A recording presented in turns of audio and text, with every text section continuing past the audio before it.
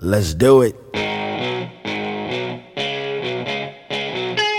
now, shining the spotlight on the future of hockey, Major Jr. Hey, Connor McDavid of the Erie Otters. Matt Barzal of Seattle Thunderbirds. I'm Jonathan Urbito from the St. John Sea Dogs. I'm Braden Holtby for the Saskatoon Blades. This is Gabriel Landeskog. I'm playing for the Kitchener Rangers. Hi, this is Sean Couturier from the Drummondville Voltigeur. Carter Hart of the Everett Silvertips. This is Taylor Hall of the Windsor Spitfires. Nathan McKinnon from the Halifax Mooseheads. NCAA. Hey, this is Jack Eichel. I play at Boston University. It's Alex Turcotte. Hey, it's Cale McCarr. Hey, this is Jack Drury. Hey, it's Kyle Connor. Hi, this is Ian Mitchell of the Denver University Pioneers. It's Morgan Barron from Cornell University. Quinn Hughes from the University of Michigan. Hello, this is Jerry York, the coach at Boston College. The World Juniors. My name is Andres Fishko from Team Russia. Hey, it's Joel Farabee from Team USA. It's Norris Sider from Germany. I'm Philip Broberg of the Team Sweden. It's Ellie Tolvanen. Hey, it's Nikolai Ehlers. It's Matt Sogard. Hi, it's Timo Meyer. Hi, this is Jordan Edwards of Team Canada. The NHL Draft. This is Alexis Lafrenière of the Rimouski Oceanic. Hi, it's Quentin Byfield from Sudbury Wolves. Connor Zary from the Kamloops Blazers. I'm Alexander Holtz. I'm Lucas Freeman. Cole Perfetti of the Saginaw Spirit. Dylan Holler from the Wisconsin Badgers. Hey, it's Jake Sanson. I play for Team USA. Braden Schneider, Caden Dooley. Here's Marco Rossi. I'm from the other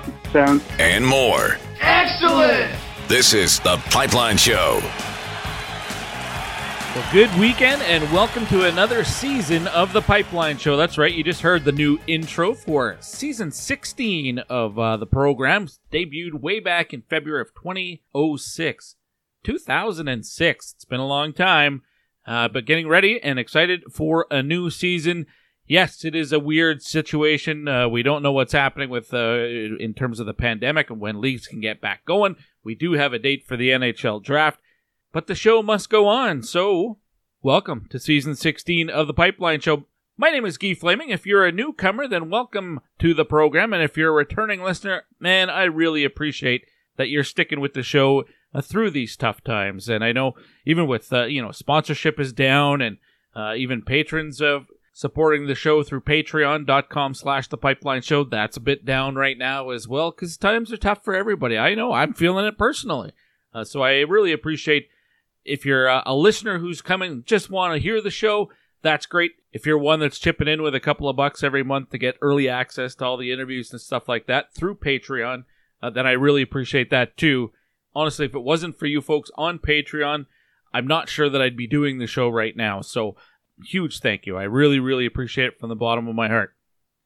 Let's get to it. And there are some news and notes right now. I've had the last couple of weeks off to recharge the batteries. In the meantime, there has been some news. Of course, the NHL playoffs have started in the last couple of weeks. I'll be honest, I haven't watched a ton of it. I've caught a couple of Philadelphia Flyer games, and that's about it, to be quite honest with you. But my focus with the show is on junior and college hockey, and right now the news isn't tremendously great. Interestingly, though, some leagues, they've pushed back their start dates. Others have kept it right where they had set them maybe 3 months ago. And college hockey, there's still so much up in the air. But to the best of my knowledge, these are the updated starts for some of the leagues that we talk about here on the Pipeline Show. Greg Drinnan's blog has a nice summary. You can check that out. GregDrinnan.com is his where you can find his stuff. But according to him, he's got the AHL listed at December 4th, the AJHL for September 18th. Meanwhile, the BCHL is December 1st. Now, the AJ did revise that. They've pushed it. They don't have a new start date. They're just going to be practicing, basically, and they might have some scrimmages and stuff, but that's supposed to start in mid-September. So no firm date or target right now for the Alberta Junior Hockey League. Manitoba, they're starting September 25th. The North American Hockey League, they've targeted October 9th. The OHL and the WHL are early December 1st for the OHL, and the WHL, I believe, is December 2nd or 4th, something like that. Anyway, early December. Meanwhile, the Q, that's an interesting situation because they have targeted October 1st to start. They're going to have some preseason games coming up. Sounds like they're going to play without fans, and they're early on, at least, they're going to be limited to, the Maritime teams are all going to play against themselves, and the teams in the Q, in Quebec, rather, are going to be focused on one another as well. One advantage with the Quebec Major Junior Hockey League compared to the OHL and the Dub, no American teams. in the big picture, I'd like to see the Q get back south of the border. But right now, it's kind of working in their advantage because they don't have the border crossing to deal with like the OHL and the Dub do. Another league that doesn't have to worry about the border crossing is the USHL. They've come out and announced they'd like to start play by November 6th with players arriving in their respective towns in mid-September and over the course of a month. Then they'd get into some preseason games in early to mid-October, which I found interesting because I looked it up just statistically and I tweeted about it. I think I singled out Iowa, but the state of Iowa had more new cases of COVID-19 than all of Canada earlier this week in the one day. Of course, Iowa is one of the states where the USHL is located, and yet they're planning on starting in early November before the WHL and the OHL. So I found that interesting, and who knows, it might just be the mindset of two different countries and how they view things, but we'll see. All of these dates are going to be, I'm sure, penciled in rather than written in with ink, because I don't know how you predict 1 week to the next and when things will actually be safe for everybody to get back to somewhat of a normal schedule. Of course, the NHL is hoping they can start their new season on December 1st as well. Only time will tell. Meanwhile, bad news for the NCAA as the University of Alaska in Anchorage, the Seawolves, have announced that they are going to terminate the hockey program there after this coming season, again, assuming that there is a coming season. But this would be the final year for the hockey program up there. Meanwhile, the Fairbanks location of the University of Alaska, that would be the home of the Nanooks, Colton Parayko's old program, they have said no changes planned, except they're not going to be part of the new CCHA, so it might be an independent, something like Arizona State has been. That will be interesting, so we'll keep tabs on that story as well. Oh, by the way, speaking of the USHL, there was a big storm that rolled through parts of the Midwestern United States. Chris Peters, who you're going to hear from on the show today, lives in that area, and his home suffered some damage. But so did two of the rinks for USHL. The Cedar Rapids Rough Riders, their arena was damaged, as was the Des Moines Buccaneers. Now, the Bucks may have got off a little bit lighter, but there's extensive damage in Cedar Rapids to the rink there. At least that's according to Jeff Johnson, who has been on the show in the past. He's the beat writer covering the USHL in Cedar Rapids. So that was tough news for sure, and maybe that is something that delays the start of the USHL, at least in those two cities. But in case you hadn't heard, I thought I should take a second and pass that on. Other than that, that's going to be it for the news and notes. Normally, we would start off with a question of the week, but maybe we'll save that for once, if and when the regular season in junior and college hockey gets closer. Maybe we get into some serious preseason action. But for now, we'll skip the question of the day. Just had the news and notes section. Can tell you that all the guests that you're going to hear from today join me courtesy the Troubled Monk Hotline. The tap room is now open in Red Deer. If you're in the Alberta area, you can also get same-day delivery. Place your order through troubledmonk.com. By 1 p.m., you'll get same-day delivery. That's in the major markets of Calgary, Red Deer, Edmonton, Sherwood Park, and St. Albert. I know there was talk. I'm going to have to confirm with Troubled Monk on it or not, because I know there was talk about that would be available everywhere in Alberta, but I haven't got the update on that because I was on vacation. So you might, if you're in Grand Prairie or Medicine Hat, you might want to check with Troubled Monk about that to see if it's available for sure. But those other 5 cities that I mentioned, absolutely available. And I'll tell you what, I picked up some Troubled Monk just before I left for vacation. So I had a variety of Troubled Monk brews with me to try while I was out camping in the woods. And I'm just looking on the website right now, and it says it's currently out of stock. But boy, keep checking back, because I know it changes often what's in and what's out of stock. But if you get a chance to try the Russian Imperial Stout, they call it Insane in the Lane Brain. I've never had a beer like it. I don't think it's going to be for everybody out there, but I got to tell you, I loved it. So it may be out of stock right now, but keep checking back, and I recommend it. Give it a try. But of course, you can get all your favorites: the Bucktooth Belgian White, the Open Road American Brown Ale, the Golden Gates, the Pesky Pig, the Daycation. Check for inventory on the Juicy Gossip IPA and the Inception IPA. So many great varieties to choose from, and very happy to have Troubled Monk as the sponsor of the hotline.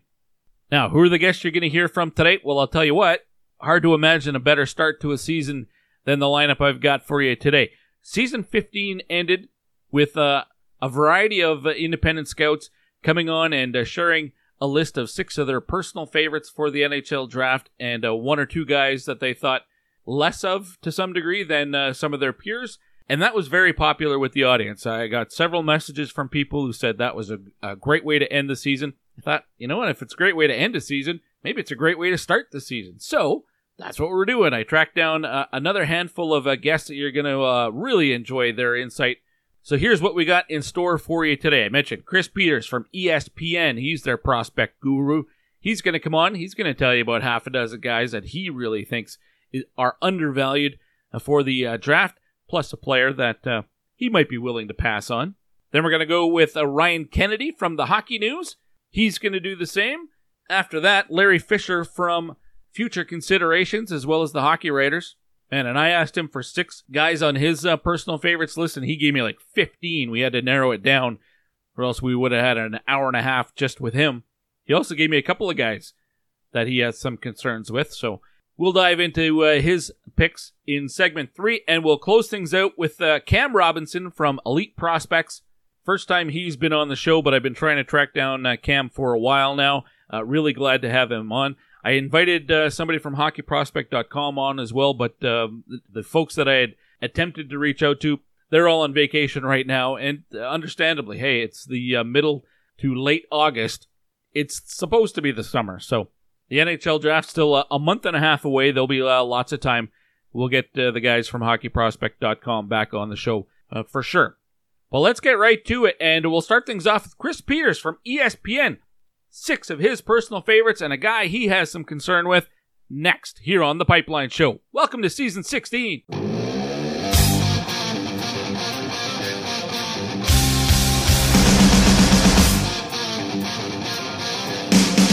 Coach Gibbon could not resist leaving Newhook out there.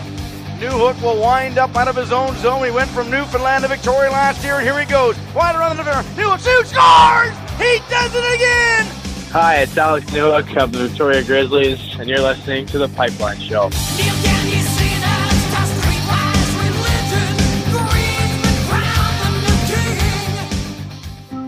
Hi, I'm Sarah from Arcan Trailer and RV. We know many lives have been altered and plans have changed, but something that hasn't changed is everyone's desire to make new memories with their families. Arcan wants to help you go camping this summer, and we'd like to make your payments for you. This isn't a deferral. We'll make your payments all summer long.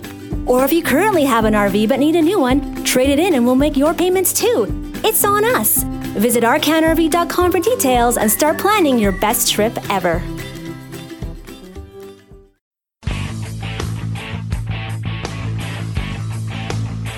You're listening to The Pipeline Show. That's right. Now, say my name. With Guy Flaming. You're goddamn right. We're back on The Pipeline Show. We're going to kick off Season 16. Doesn't get a whole lot better than this. Good friend of The Pipeline Show is joining me again. Chris Peters from ESPN. How are you, Chris? I'm doing well, Guy. How are you? I'm doing well as well. Boy, that sounded weird. I'm doing fantastic. I know you guys had a big storm that rolled through a little while ago. I'm glad to hear that outside of the loss of your playground equipment in your backyard, you got through that fairly well? Yeah.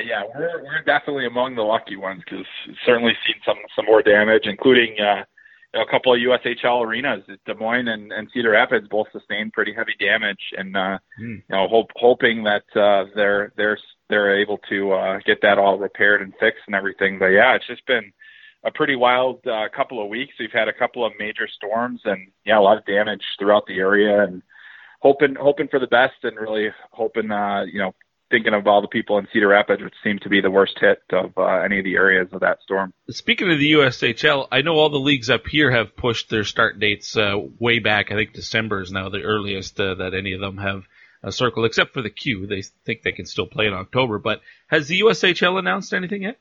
They have not. I think that they're still kind of sorting through. It sounds like, players are supposed to be reporting relatively soon. Most teams have held tryout camps. Cedar Rapids was actually supposed to have their tryout camp in Cedar Rapids before the storm and had to move it to Minnesota. It's just, I think they're still, trying to go forward. I've talked in and around. I think most people believe it'll be delayed at some point, but it has not been made official yet. And the other thing too is the USHL, where it's positioned. The state of Iowa does not have very strict guidelines in terms of who can be where. But there are teams in Michigan, there are teams in Illinois. There are certainly different rules throughout the country, and obviously it helps not having any teams across the border. That's another key factor. But yeah, it's just been a tough one. I think everybody's still trying to figure things out, and we still don't know what's going to happen with the college hockey season either. So many things up in the air right now. I know that everybody's working hard to try and make it happen some way or another. Well, the one thing we do know is the NHL Draft will be held finally October 9th and 10th for the 2020 NHL Draft. And the way we ended season 15, I had a handful of scouts come on the show, and I asked them to give me 6 of their personal favorites and one guy that they think will get taken earlier than they personally would be prepared to take that player. We're going to kick off this season's show in very much the same fashion. So I'm putting the question to you, and you gave me a list of 6 guys that stand out for you, and one guy that, again, on the opposite side of the ledger, not necessarily that you don't like him at all, but you think he's going to go before you would take him. Let's start with the good side, and Lukas Reichel, the German, who is high on a lot of lists as a potential first-rounder. Tell me what you like about him. Yeah, well, he's probably one of my favorite players in the draft, period. He's grown on me throughout the course of the year, having seen him, play mostly on video in the DEL, but then also getting to see him live at the World Juniors and getting to watch some of his, Germany actually had some games this summer, so I was able to see him again. But Lukas Reichel has been a guy that's steadily grown on me because he is so highly skilled. I think he's got a smoothness to his puck skills. He thinks the game really well and really quickly, too. I love the way that he makes plays down low, too, especially in the pros. He goes to the net. He would, sell a play and dish it off to a guy, behind him. You didn't even expect him to make that play. Just a lot of really good, quiet puck skills. I think that he handles himself well enough in the defensive zone. He's a winger, so he's definitely viewed more for his offensive capabilities, and certainly that's where his power lies. But, it seems like the reason I listed him as a guy that I think should go higher, I think he kind of started as a fringe first rounder, and kind of as time has gone on, more people have kind of thought, hey, maybe he is like a mid first round guy. I think for me personally, and, my last ranking doesn't reflect this, but as I've seen more, I think he's getting closer to the top 15 conversation for me. Wow. Just because of the puck skills, the hockey sense. The fact that I think that there's some raw ability there that he has to tap into yet. I think, especially as he gets physically stronger, he has a decent size frame. He's really thin. He needs to gain muscle. But he really is a guy that I think can create offense, can drive play. And, at this most recent international tournament that Germany, or international friendlies with Switzerland, they played, he was away from Tim Stützle and John Jason Peterka. So he was on his own, and he was driving his line, and he was their best player, I thought, throughout the entire 3 games that I watched. And the past season, just comparing him to Peterka, just the offensive output, he had, more than double the number of points than Peterka. Right. Playing in the same league, different teams, but I don't know if that speaks more to opportunity and ice time. Did Reichel play more than Peterka, or, just looking at those 2 players, what's the difference between them in your mind? I just think that there's much more creativity from Lukas Reichel. I mean, I view Peterka more as a finisher, not necessarily a playmaker. And I think that the puck skills are stand out for Reichel, while they're very average for Peterka, although he has the better shot of the 2. So, yeah, it's just, I think really I'm looking at guys and I'm seeing, how much can they create on their own? I think what we saw with Lukas Reichel throughout the season, and, even at the World Juniors when he wasn't the go-to guy, he still just made things happen. He makes really smart plays. I just think he's a much more creative player. All right, let's go to an import that was playing in the queue with the Shawinigan Cataract. That would be Vasily Ponomaryov, if I didn't butcher that too badly. But I know there are a lot of people who have him maybe mid to early second round. But what about for you? This is a guy that made your personal favorites list. Tell me why. Yeah, he's been a guy that I've kind of just been keeping my eye on since the Holinka. I thought that he was one of the better forwards at that, and the way that he played. He's so strong, and he's really he has some physical edge to him. I think that this year coming over to North America, I think the adjustment was a little bit tougher for him. I've had a chance to talk to him a few times, and I just see a guy that's just trying still to find his way a little bit, but the hand skills are underrated. I feel like. I think that he has, and I think at times he didn't show it necessarily as much as he has, but he does all these little things well with his hands, and I think you add that to the strength and the power that he possesses and his ability to use his body. I think it's only a matter of time before he just kind of breaks out of that shell. He's a low first rounder for me. I don't know that he's going to go in that range, but I think that he's the kind of guy that there is a risk factor, but I see a lot of upside in what he's able to do, and the fact that he can kind of have a power game but also have a soft skill game. I like the kind of versatility that he shows, and he's just been one of those guys that really stayed pretty high on my list throughout the entire season. I didn't love his games in the queue necessarily. I thought that he would be a much more effective player, but I mean, you also have to take those games with a grain of salt and say how much of that is because of the adjustment, the language barrier, just all these different things. I mean, it's really difficult for these kids to kind of come in right away and be superstars, especially at 17 years old. So, when I've seen him with Russia at other events and having had the chance to see him live multiple times, I just think that there's a pretty high upside with him. And even though, his numbers were not great in the queue this year, I'm not scared by that. 18 goals, nothing wrong with that. 31 assists along the way. He had 49 points this season. Do you see him as a goal scorer, or is he more of a, I don't know if he can really pinpoint him as a setup guy or a shooter, but his offensive strengths, which side would you lean towards for him? Yeah, I think he has the ability to make plays. I think he's not big enough to be a prototypical power forward, but I think I look at guys that can kind of drive the net and make plays down low and make plays along the wall. And I think that that's some of the things that he does particularly well.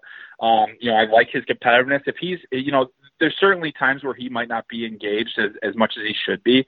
And I think that's probably one of the reasons that he's dipped a bit. But I just see him as a guy, he's probably a middle six forward, a guy that's going to give you some scoring depth and not necessarily be a superstar for you. But I do think that he's the kind of guy that will help you win games, just by the sure way that he can control the puck and protect the puck and make plays in close to the net. Chris Peters from ESPN is my guest. We're looking at some of his personal favorites for the 2020 draft, and Merritt. They're not easy this year. The Russian names are not easy this year. They're not. All right, Merritt Kuznudanov. He's a center, but he's a small guy. But obviously, there's enough there that stands out for you. High motor. I mean, just absolute compete. He is all out, 200 foot. Is he the best defender? No, because he's a small guy, but he makes it tough for a lot of players. And I think that he's got the good skating, good speed. I like the hand skills. I think those are all quality. But you look at guys that are kind of on the smaller side, but have that competitive edge. I mean, he reminded me more of Nick Robertson without the elite shot that Robertson has. I mean, just in terms of there's skill there, but then you've got this competitive edge, this ability to not play small, to feel like you can actually get in there and get into the corners and get your nose dirty. He's just, and then he's got the skill to make those nice zone entries and make those smart plays with the puck. And I think that his size is certainly going to be one of those things that holds him back from potentially being a first round pick. I mean, for me, he's a high second rounder. I mean, it's not like I'm super high versus the field. It's just one of those guys that every time I watch him play, I enjoy what I see. I think that he's a guy that is going to be a good teammate, a guy that will help your team win, because he does so many little things on top of having the skill and ability to finish.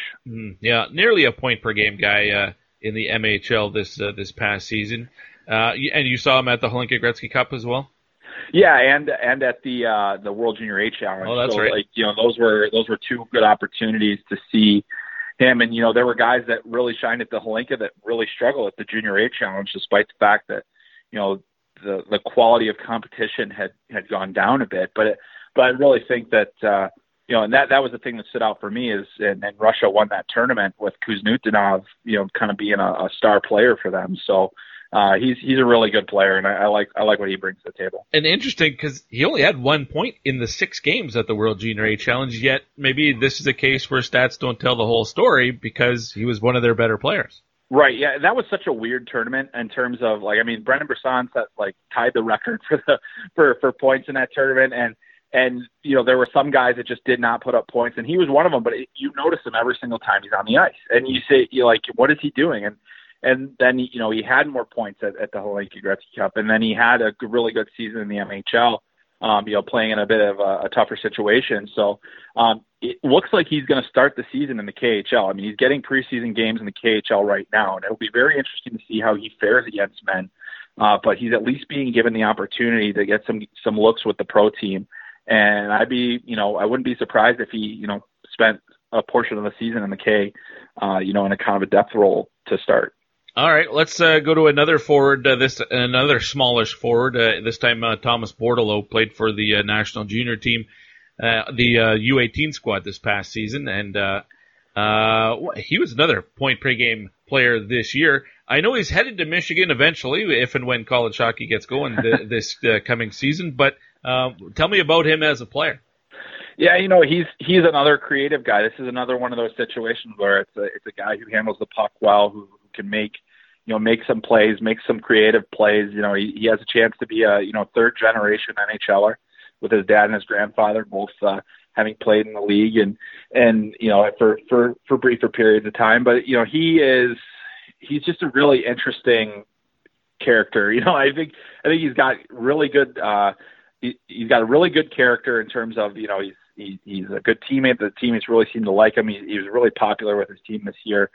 He also just does so many things with the puck. And he was a guy that it took me a longer to warm up to because I saw him at times last season in his U17 season. I was like, that's a pretty nice player. He's got some ability. If he starts putting things together, maybe he's gonna really pop. And then, I saw more and more and I'm like, oh boy, he's one of those guys that just kind of grew on me throughout the season. And having had a lot of live views of him, I thought he was better at the end of the season than he was at the beginning of the season. I really like to see progression. I always look for that, and I think that from year to year, Bordelot took some of the biggest strides on that team.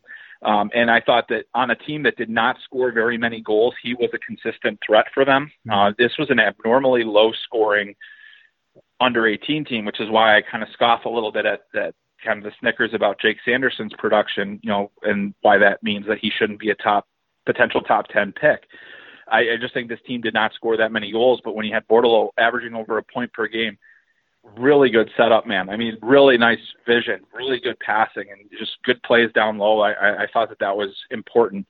And, hopefully, selfishly, I want to see Michigan start the game, start playing at some point, because that is going to be an absolute wagon of a freshman class that they have there. And he's a big part of that. And it's going to be amazing. I don't know how they're going to find ice time for everybody at Michigan with the size of their class. And they just added Matthew Beniers as well. So that team is loaded. It would be the most sought after draft team, most scouted team this year with who else they have on the roster. So selfishly, I mean, we got to be safe first, absolutely. But I really hope there's a college hockey season because that would be a lot of fun to watch. Yeah, I'm with you. That was Thomas Bordelot. Let's go to a couple deep cuts now. Declan Carlisle, a defenseman who he played at Merrimack College this year, and I know they're with Zach Ewens.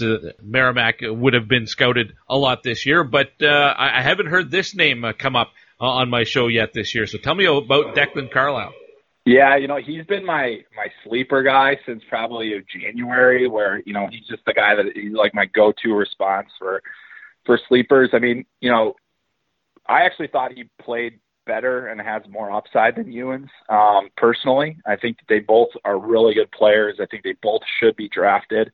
And they both, what I'm looking at is particularly with Carlisle and Ewens, is they are the most utilized defensemen on their team as freshmen. On a team that is, Merrimack, nobody really has a lot of respect for kind of what they've done. Scott Bork is their head coach now, and they're looking to make a turnaround in that program, and they have 2 cornerstone defensemen to potentially help them do that. I think Carlisle was an all rookie team for Hockey East this year as well, and I think that says a lot about what the rest of the league thought about him, because he played big minutes. He played against top teams.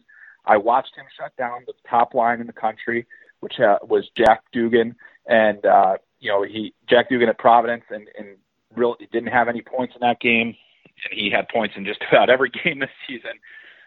And Merrimack won that game, and pretty much put Providence on their heels for a season that ultimately would not be completed. But I think that the defensive side of the game comes really naturally to him. I love his gap control. I think he really steps up into plays well. He cuts down, opposing forwards pretty easily. There's a physical element to his game. He does need to, he made some freshman mistakes this year throughout the season, but I thought that, his mobility is very good.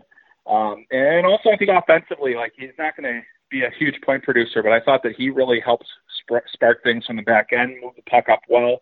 Good transitional defenseman going forwards or playing D. So I think that he's one of those guys that is a mid-round guy probably. If I think that a lot of people started kind of getting hip to him around the same time I did, and just because he was playing in such important games for Merrimack, because they were kind of fighting for their postseason lives there. And that's a team that I think it's not going to get a lot of attention nationally, but having guys like that can really help you build up your program. And I think he's going to be a foundational player for them if we have a season this year, and will only get better, and is a guy that is well worth taking a chance on. Should mention he is 20 years old, so he's been eligible for a couple of years already. Correct. Now, last year he played in the USHL in split time between Lincoln and Muskegon, and before that he was in Canada in the OJHL with the Wellington Dukes. I mean, is this a classic late bloomer? I mean, was he passed over wrongly in previous years, or is this the year where he really put it together and now he deserves to get drafted? Yeah, I think it's certainly more of a late bloomer situation. I think having the opportunity, and it's tough because I think when the USHL, obviously there are a lot of guys in that league that are on the cusp. Some of them are right there, and I think that sometimes there could be some of that inherent bias. I did talk to a few scouts that thought that he deserved to be drafted after last year. They even went back and watched shifts from last season just to see what they might have missed before. But I think that it wasn't like he was a guy that was on a lot of lists by any means. But it's amazing what happens when you're given an opportunity, and that's the value of a player like that choosing Merrimack as opposed to trying to go to one of the bigger schools, because you get that opportunity and you have a chance to be a key guy right away. And clearly, he was given the reins pretty quickly and played a lot of minutes for that team, and just shined in those situations. And the fact that he was able to compete, with a pretty weak team against some of the top lines in the country is pretty impressive to me. All right, one more guy to get to. That's Ben Meehan, who's also a 19-year-old defenseman. Played in the USHL this past year with Cedar Rapids. He's headed to UMass Lowell again, if and when there's a college season. But what I like about just looking at his stats history, he played high school and at the academies, and then took that 1 year to play in the USHL before going to college. It seems like a lot of guys who don't do that, they jump right from high school to the NCAA. Those guys struggle a little bit. I like that he took that step to play junior 1 year. But I don't know him as a player, so what can you tell me? Yeah, he did not play a ton this year, so that's part of the issue, and that's why he's kind of one of my deep cuts for the year, because he is, he was injured, but when he was down, before he went down, he was the leading scoring defenseman in the USHL, and he's got a really nice shot. He did make the World Junior A Challenge team based on that strong start, but unfortunately, suffered some injuries and didn't really get a complete picture this season. But what I saw from him over the course of the year, and when I did get a chance to see him right here in Cedar Rapids, which was the closest team to me, was a highly mobile defenseman, really intelligent, has a really good feel for the offensive zone and how to make plays from the blue line. And I thought that, he transitions well, he defends well. There's a, pretty good package. I thought his frame was pretty, solid. He had good strength. He was taking advantage of that extra year. Going to UMass Lowell is a place where, a guy like him should have a pretty substantial role right away. They've had really good teams. Norm Bazin has done a phenomenal job there. Building a team and also developing pro talent. And, they don't have a ton of pros, but there have been guys that have ended up making it to the big leagues from UMass Lowell since Bazin has been there. I mean, Connor Hellebuck is the most famous as a goaltender, but, certainly guys like Chad Ruhwedel and others like that have, carved themselves out a little career. I think that, Ben Meehan's going to fit in very nicely there and develop very well there. But he's just one of those guys where the risk is high because he doesn't have a huge body of work. You're looking at a partial USHL season. But I will say the fact that he was producing as much as he was for Cedar Rapids is pretty interesting to me because that is not a place where we've seen defensemen necessarily put up major numbers. But they have had guys in the past, like Ivan Provorov played his 16-year-old year there. Scott Prunovich just won the Hobey Baker. He played there. Didn't produce a lot there, didn't get drafted out of there, but, ended up, getting a good foundation there. So I think that there's some really good development of defensemen that happens there. And Ben Meehan is just one of those guys where I would love to see him get a chance because when he was healthy, he was excellent. And I think that teams that were able to see that are going to take a chance on a guy like that. All right, that's Ben Meehan. All right, I did ask everybody to give me one player who, again, not that you don't like the player at all or that you refuse to draft him, but you think he's going to go before you would take him in the draft. And that guy for you, Hendrix Lapierre. Tell me why Hendrix Lapierre of the Chicoutimi Saguenayens is that guy for you. Yeah, well, it's certainly not because I don't like him, because that's not the case. I mean, I think it really just comes down to risk and mitigating risk. And the fact that he missed so much time this year, the fact that when he was healthy outside of the Ivan Hlinka, he wasn't very good. I didn't see very many, watching his QMJHL games this year, it was really hard to get a feel for kind of what player he wants to be. And I thought that was one of the things where we saw last season. I mean, I think you have to judge a player based on the body of work. And he was so good as a rookie in the Q. And, he was so good at the Hlinka and, obviously had a number of points and that got him on the radar. But I mean, I've seen so many times where a guy has an incredible Hlinka and just disappears for the rest of the season, even if he did have a track record before that. And so for me, it just comes down to body of work. And I know there are going to be teams that have done absolutely way more homework than I could potentially or possibly do on a player like that, because, there's so many things that come into play, the medical history and, whether you're concerned about that, the other things, interviews. And, I didn't have many opportunities to see him live. I didn't have any opportunities to see him live this year. So it's mostly off of video. And it's one of those things where, I think based on the information that I have, it's hard for me to say, okay, this guy is a clear cut, top half of the first round or anything like that. Whereas some teams might say, hey, you know what, we're going to take that risk and we're going to see what we can get out of it. It's just, for me, it's purely about the risk reward. And I don't know that the reward is necessarily going to be high enough for me to want to, jump up higher in the draft. He still is within my first round. And that to me, that speaks to kind of the draft. And I think that there's a lot of unknowns and a lot of, and it's a weird year anyway, right? So it's one of those things where you're just trying to make the best of this situation. Mm-hmm. And so guys like that, I got to say, I want to, pump the brakes a little bit.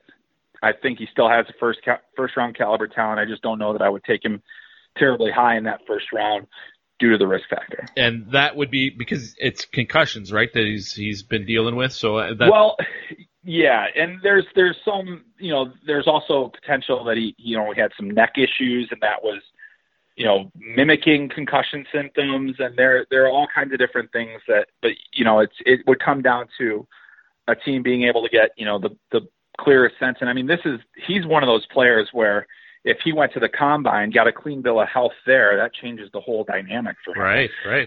But that's not possible this year. So that's the other factor. And so it's all these different things that kind of come into play. Again, when he's been, and he just didn't play necessarily all that well when he was in the lineup in the queue. So, I mean, that's the other thing that just, gives me pause. Yeah, and you'd have to think the NHL teams have the resources to be able to reach out and get medical reports that, Correct. You and I don't have access to. So they probably have a clearer picture of exactly what the situation is. And anyway, great choice, and it certainly makes a lot of sense. Chris, as always, I really appreciate your time. I kept you longer than I said I would, but thanks for being the first guest of Season 16. Hey, my pleasure. Thanks for having me, Guy. Always great to be with you. Chris Peters from ESPN. You know him, you love him, you've heard him on the show many times in the past, always delivering the goods. And you know what I've noticed about now that I've had the conversations with all of these independent scouts, of course, the guys that were with me on the season finale for season 15, and the folks that you're hearing this week, very little overlap. I've asked everybody for 6 personal favorites.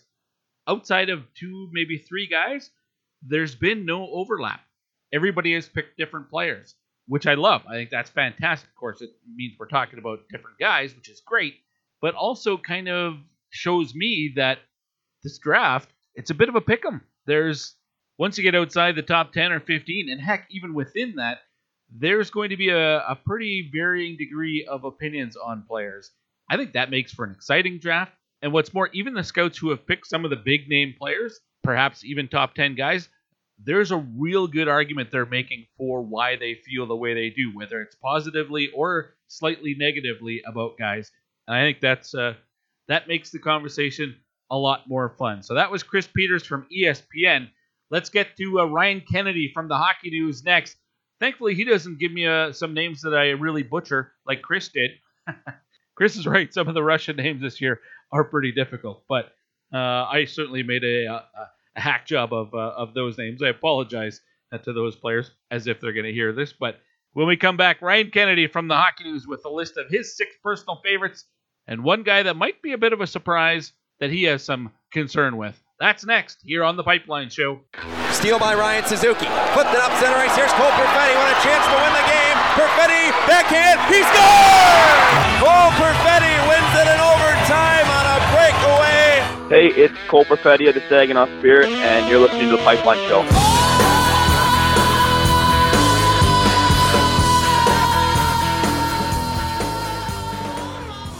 Passion, talent, development. NCAA hockey offers all that, and its players graduate at a 90% rate. Jonathan Taves. Backhand scores! Wow, what a goal! Joe Pavelski. And Johnny Gaudreau were stars on campus before the NHL stage. Whether you are a fan or a player, nothing compares to college hockey.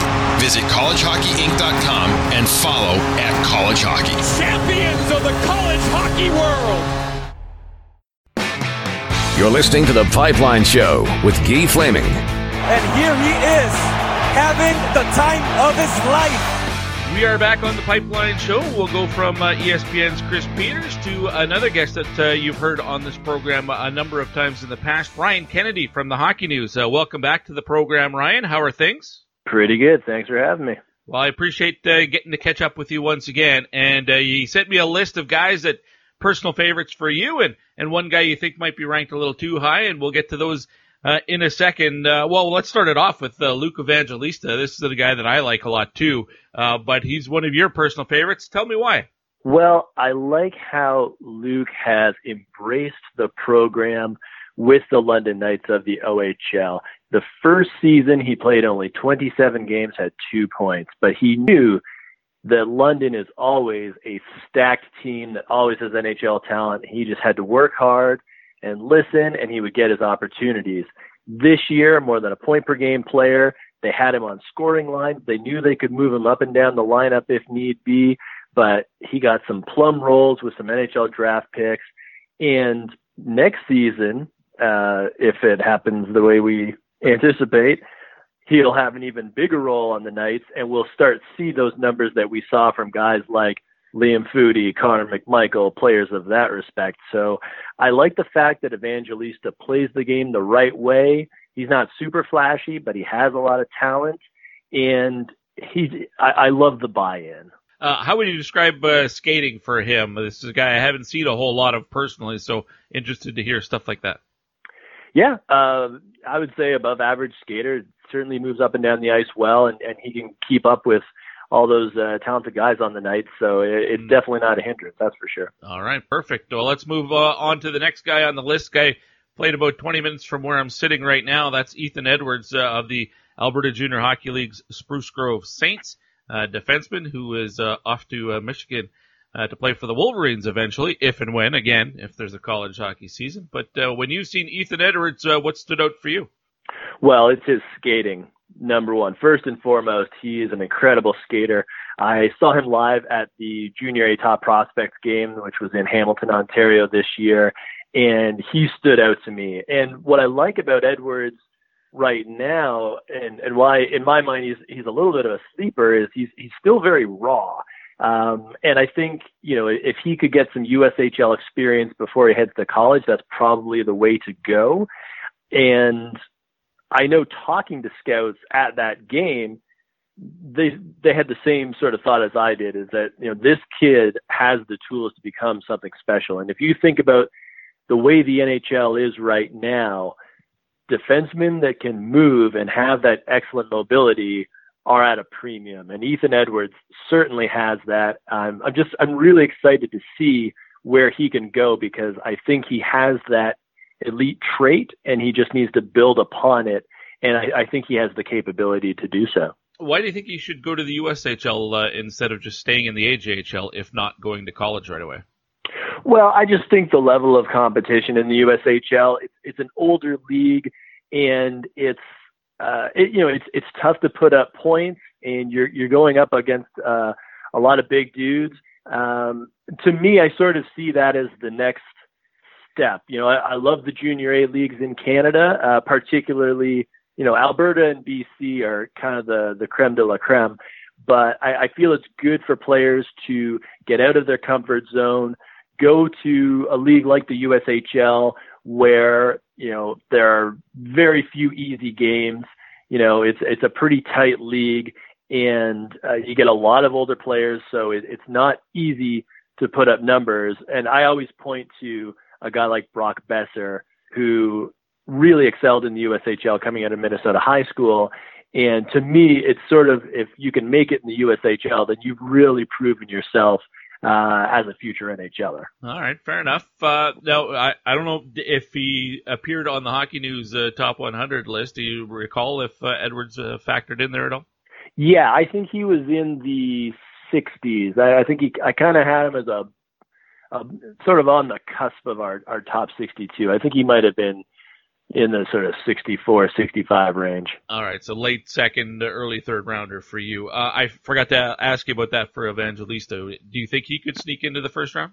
I don't know about the first round, but definitely the second round. I think he has those great tools, yeah. All right. Zach Ewens plays for Merrimack College. I had a guest on earlier who talked about one of his teammates, but Ewens, who was a Canadian playing college hockey down south and had a pretty good year there, and a big defenseman as well, and I like that. A big offensive-minded defenseman like that. Give me a bigger picture, though, on what Zach Ewens is all about.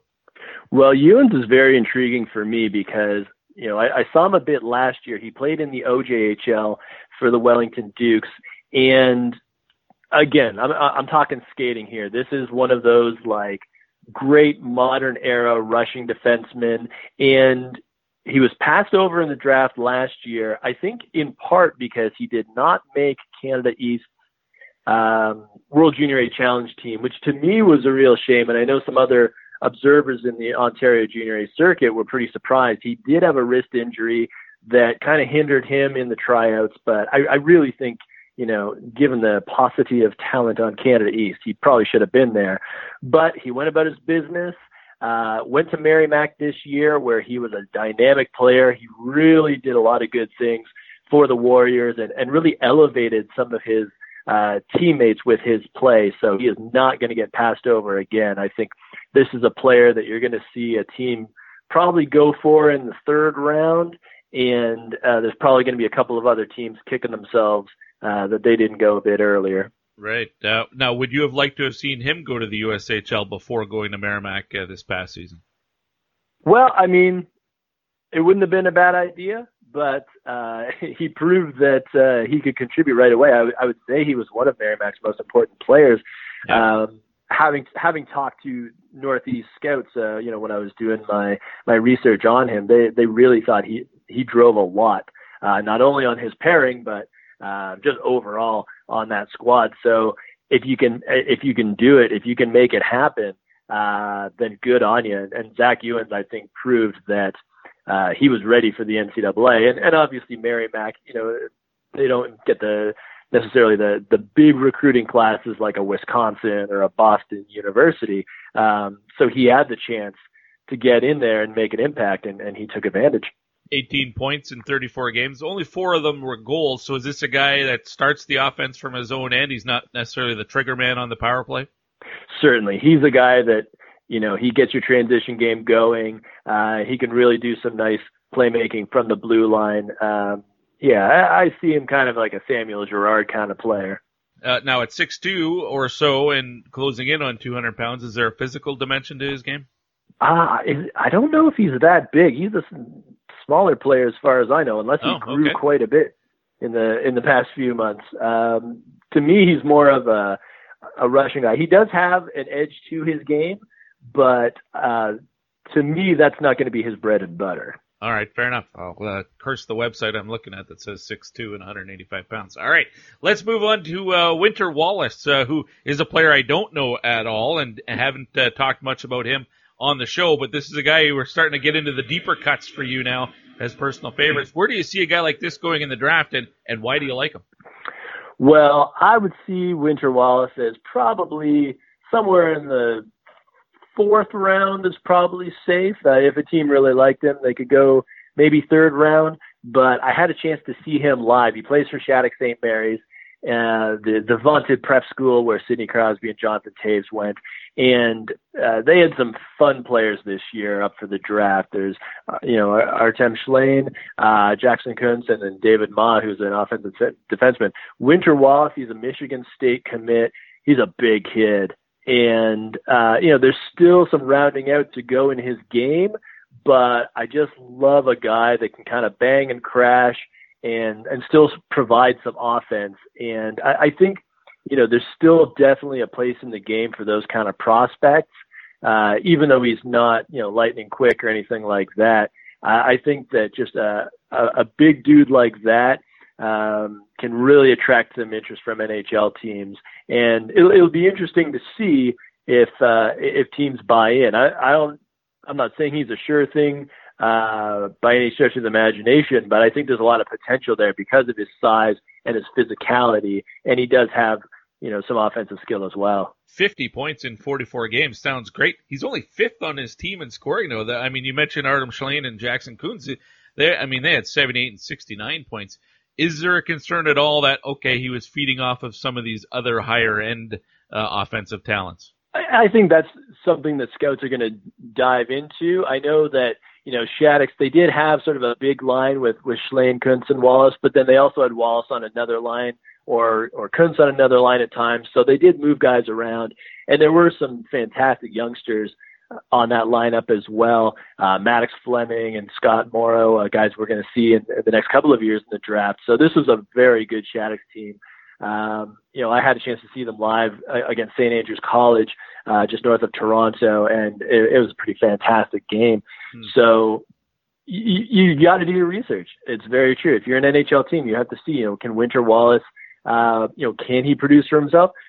Maybe he is just a complimentary offensive player, but I feel like the other dimensions he brings to the table might spark some interest in some teams. All right, fair enough. Later round pick, though? Yeah, I would say 4th round and on. Ryan Kennedy from the Hockey News, my guest. Let's get to another guy on your personal favorites list, and I think I've talked to somebody else about Jake Ratzlaff as well. Why is he a standout for you?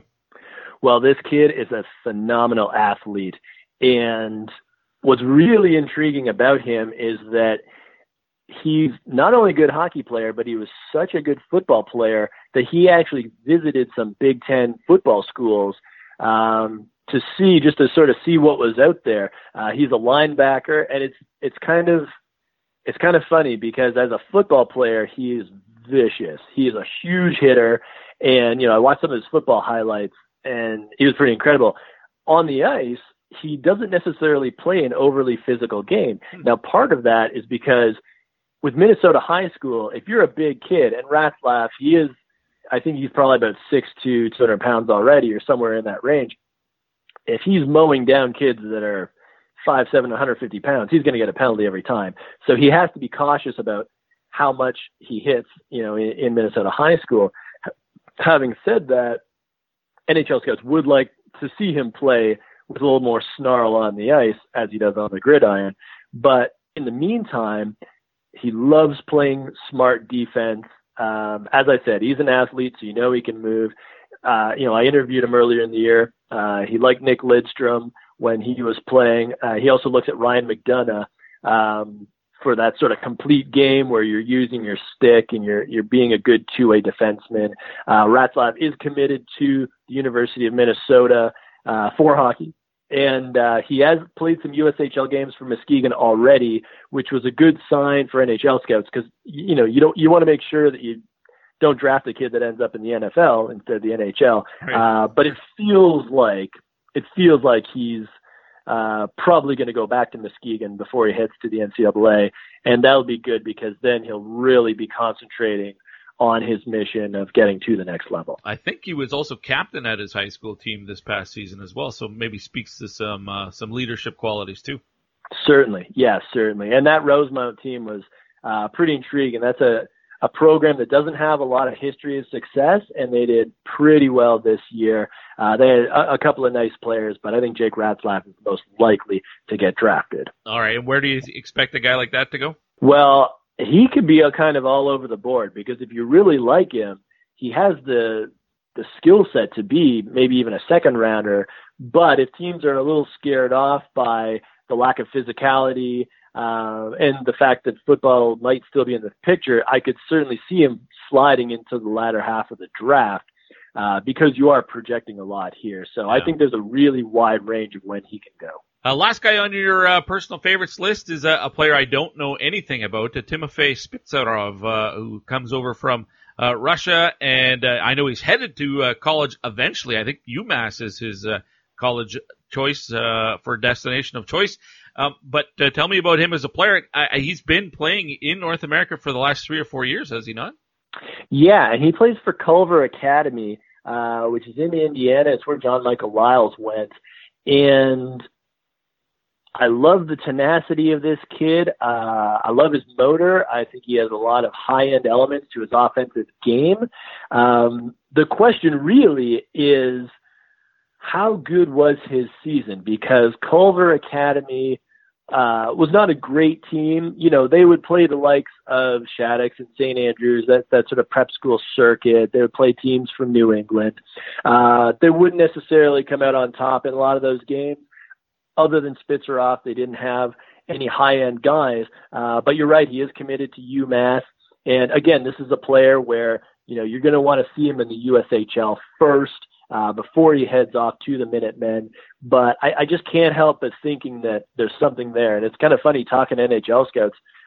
Even some of them didn't really have a book on him simply because of the quality of competition that he was faced with. He was kind of outgunned in a lot of the games he was playing, so it was a bit hard to get a beat on him. But I really like the elements of his game, and I think he's the type of player that if you took a flyer on him in the 6th or 7th round, he could end up being a real steal. Guy, I just looked up his team stats. He had 30 more points than anybody else on his team.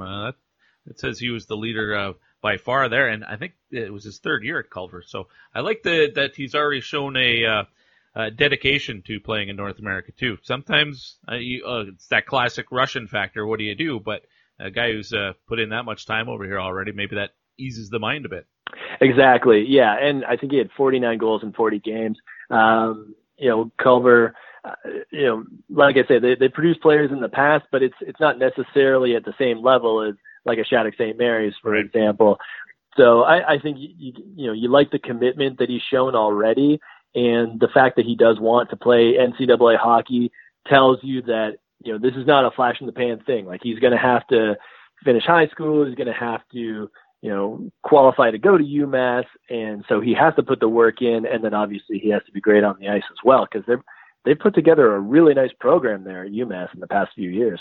All right, so I asked everybody for 6 personal favorites, and then one guy that they expect will be taken in the draft probably sooner than you particularly would be comfortable taking a said player. It doesn't mean you don't like the player at all or that you would refuse to draft him, but that he's going to go earlier than you would take him. And for you, that player is Emil Viro, the Finnish defenseman. Why is that? Well, I feel like there might be some sort of anchor bias with some pundits out there because Viro showed well at the Holinka Gretzky tournament at the beginning of the year.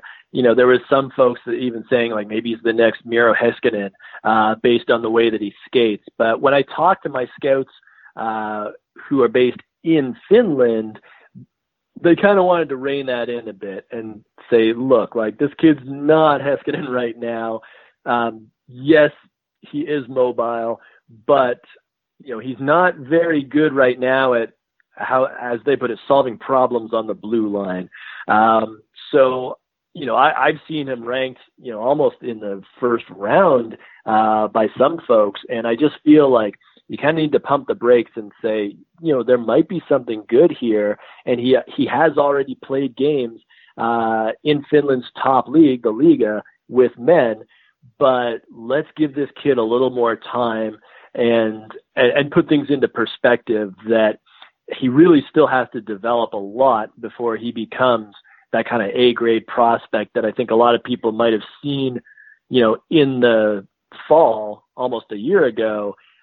You got to look at the whole year. And I think that's why I kind of pump the brakes a bit and say, to me, he's probably more of a third rounder, and you go from there. Let's not overhype this kid simply because of the nice tournament he had to begin the year. Do you think some of the highly toutedness comes from 29 games in the Liga this year? That does stand out on a sheet when you're comparing him to a lot of guys who only played junior.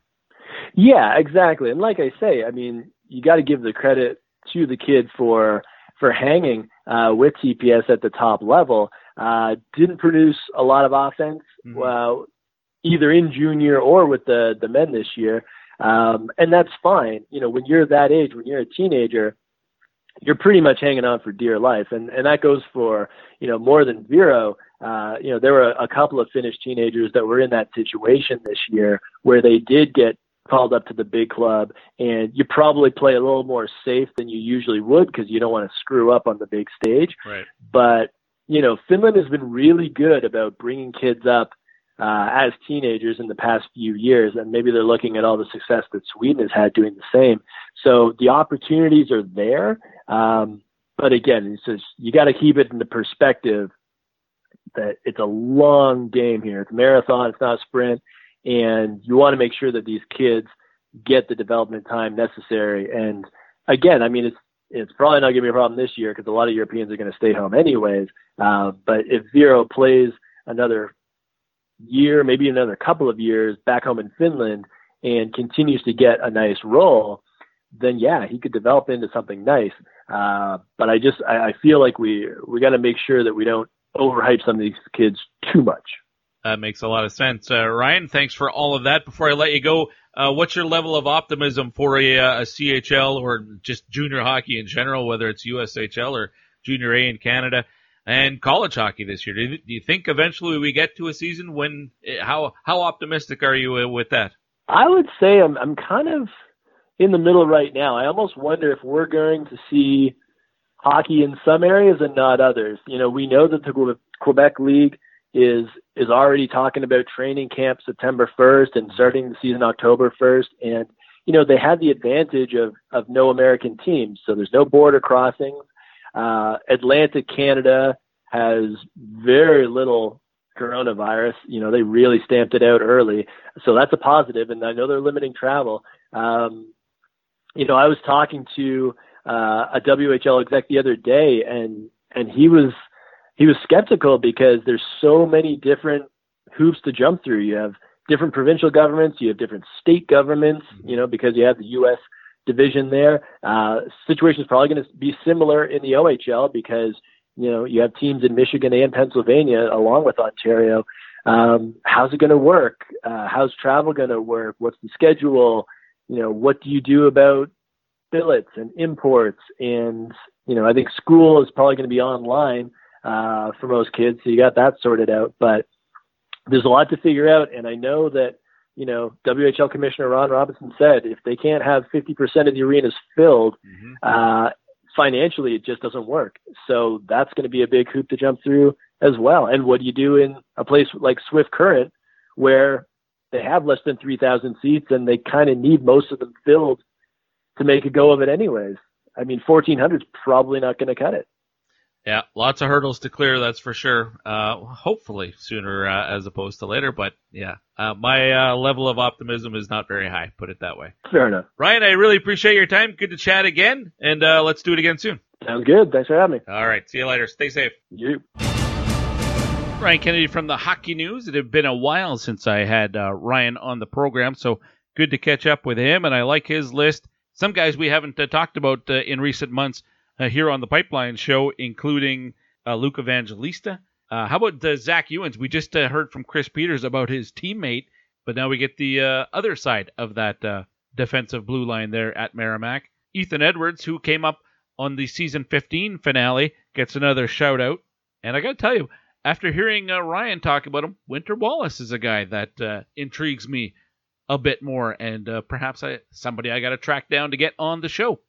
That's one of the things I love about this type of program when I have guests like this is I learn about new players. I'm only one person, and as I've mentioned several times before, I'm not a scout. It's not like I'm traveling across North America and into Europe, and I don't have an unlimited budget like that. I can't subscribe to all the online feeds for games.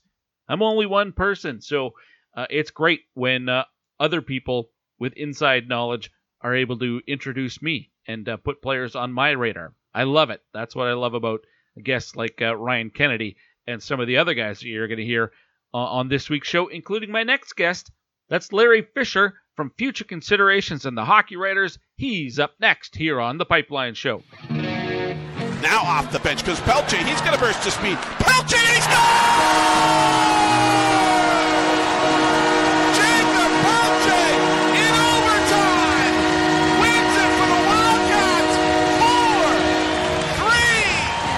4-3. Woo! This is Jacob Pelche of the Moncton Wildcats, and you're listening to The Pipeline Show.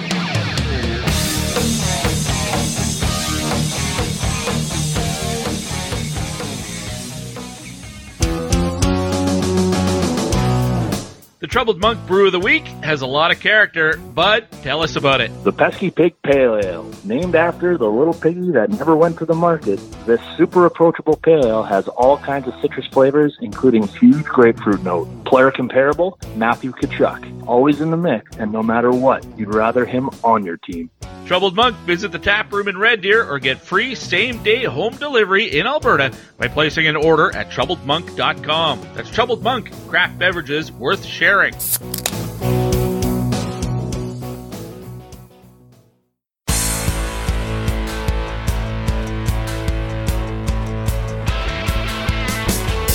You're listening to The Pipeline Show with Guy Flaming. Yes! That's awesome! Back on The Pipeline Show with Keith Fleming. Let's continue on with our 2020 draft preview as we chat with a number of independent scouts to share their thoughts on some of their own personal favorites and maybe a guy or two that they think is getting a little bit overhyped. And next up is Larry Fisher, who's been on the show many times in the past. Larry, welcome back to the show. How are you? Doing good, Guy. Thanks for having me on again. It's always fun coming on the Pipeline Show and talking hockey, especially talking prospects. And with the extended draft year, we got many more episodes we can talk 2020 draft class. So it's exciting. No kidding. And I want to give you the appropriate affiliation. So what are you doing these days? Because I know you've been attached to a few different outlets. So who are you with? Yeah, so I'm still scouting as a WHL regional scout with FC Hockey, Future Considerations.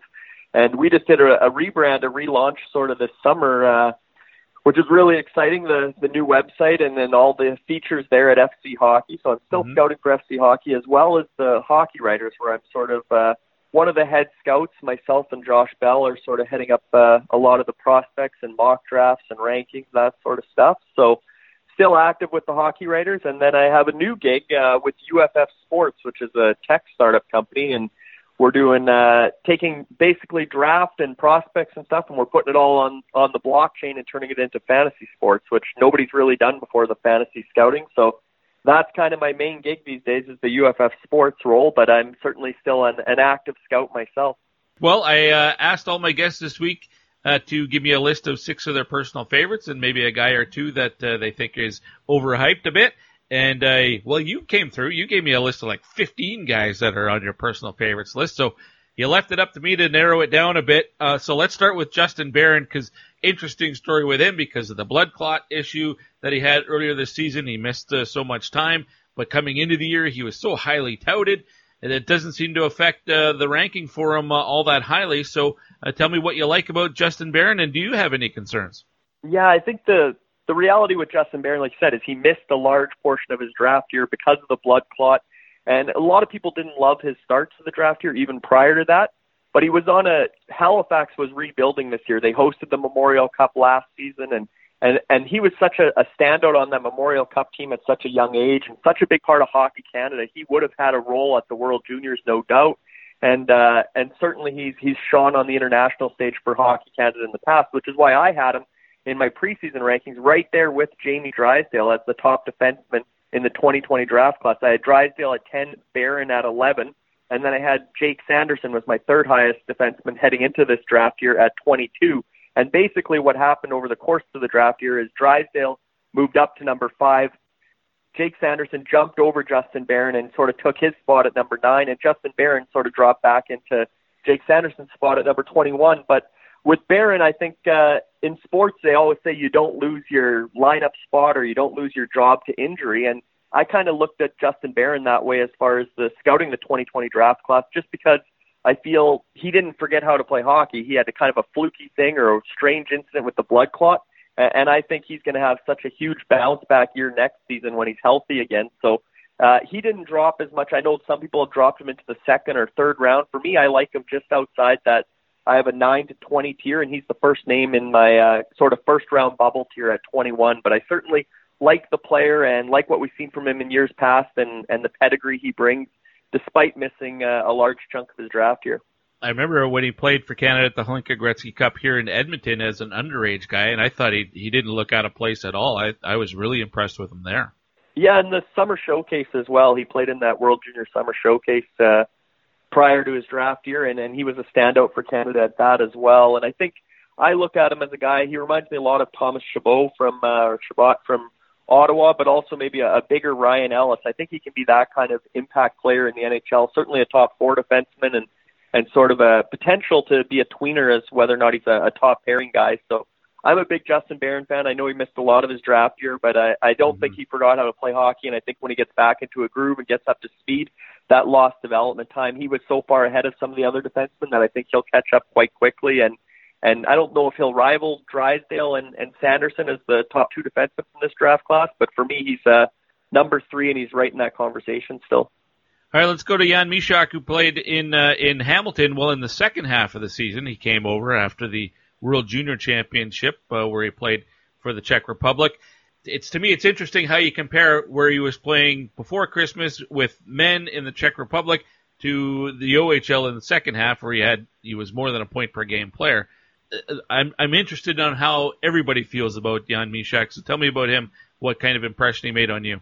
Yeah, Jan Mysak's a pretty polarizing prospect because he's not super big, he's not super fast, but in my opinion, he's got great offensive instincts, and I think he's got an underrated shot. I think he's one of the underrated scorers in this draft class. I didn't love Jan Mysak at the Hlinka tournament last summer. I'm not even willing to say he was the best player on the Czech Republic roster. Might be the next guy we're talking about might have outshone him on that stage, but certainly Jan Mysak, in my opinion, and then started off with the men, and that's obviously anytime you're a junior-aged kid or a draft-eligible kid playing with men, and we see it with Lucas Raymond in Sweden and everybody else, it's a big jump, and it's men against boys, right? They're a boy among men.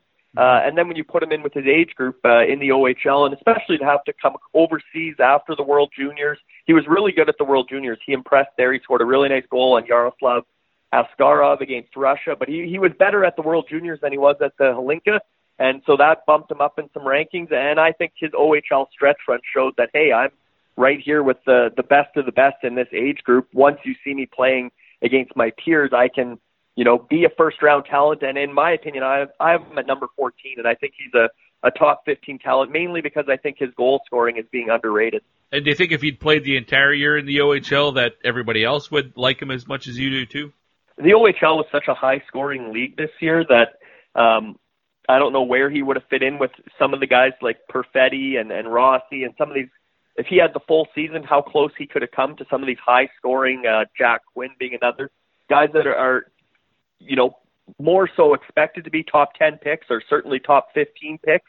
And Jan Mysak is just sort of a cut below those names we're throwing out. Like, I have him right there with Jack Quinn, who scored 52 goals in the OHL. Would Jan Mysak have scored 50 goals this season in the OHL? I'm not sure. I don't know if he's quite at that level. So it is interesting what his stat line would have looked like if he played a full season in the OHL. But again, we have to remember those other kids grew up in Ontario. They grew up in Canada. They didn't have the adjustment of coming overseas and playing, although he hit the ground running. But what would have happened if he came in September or October?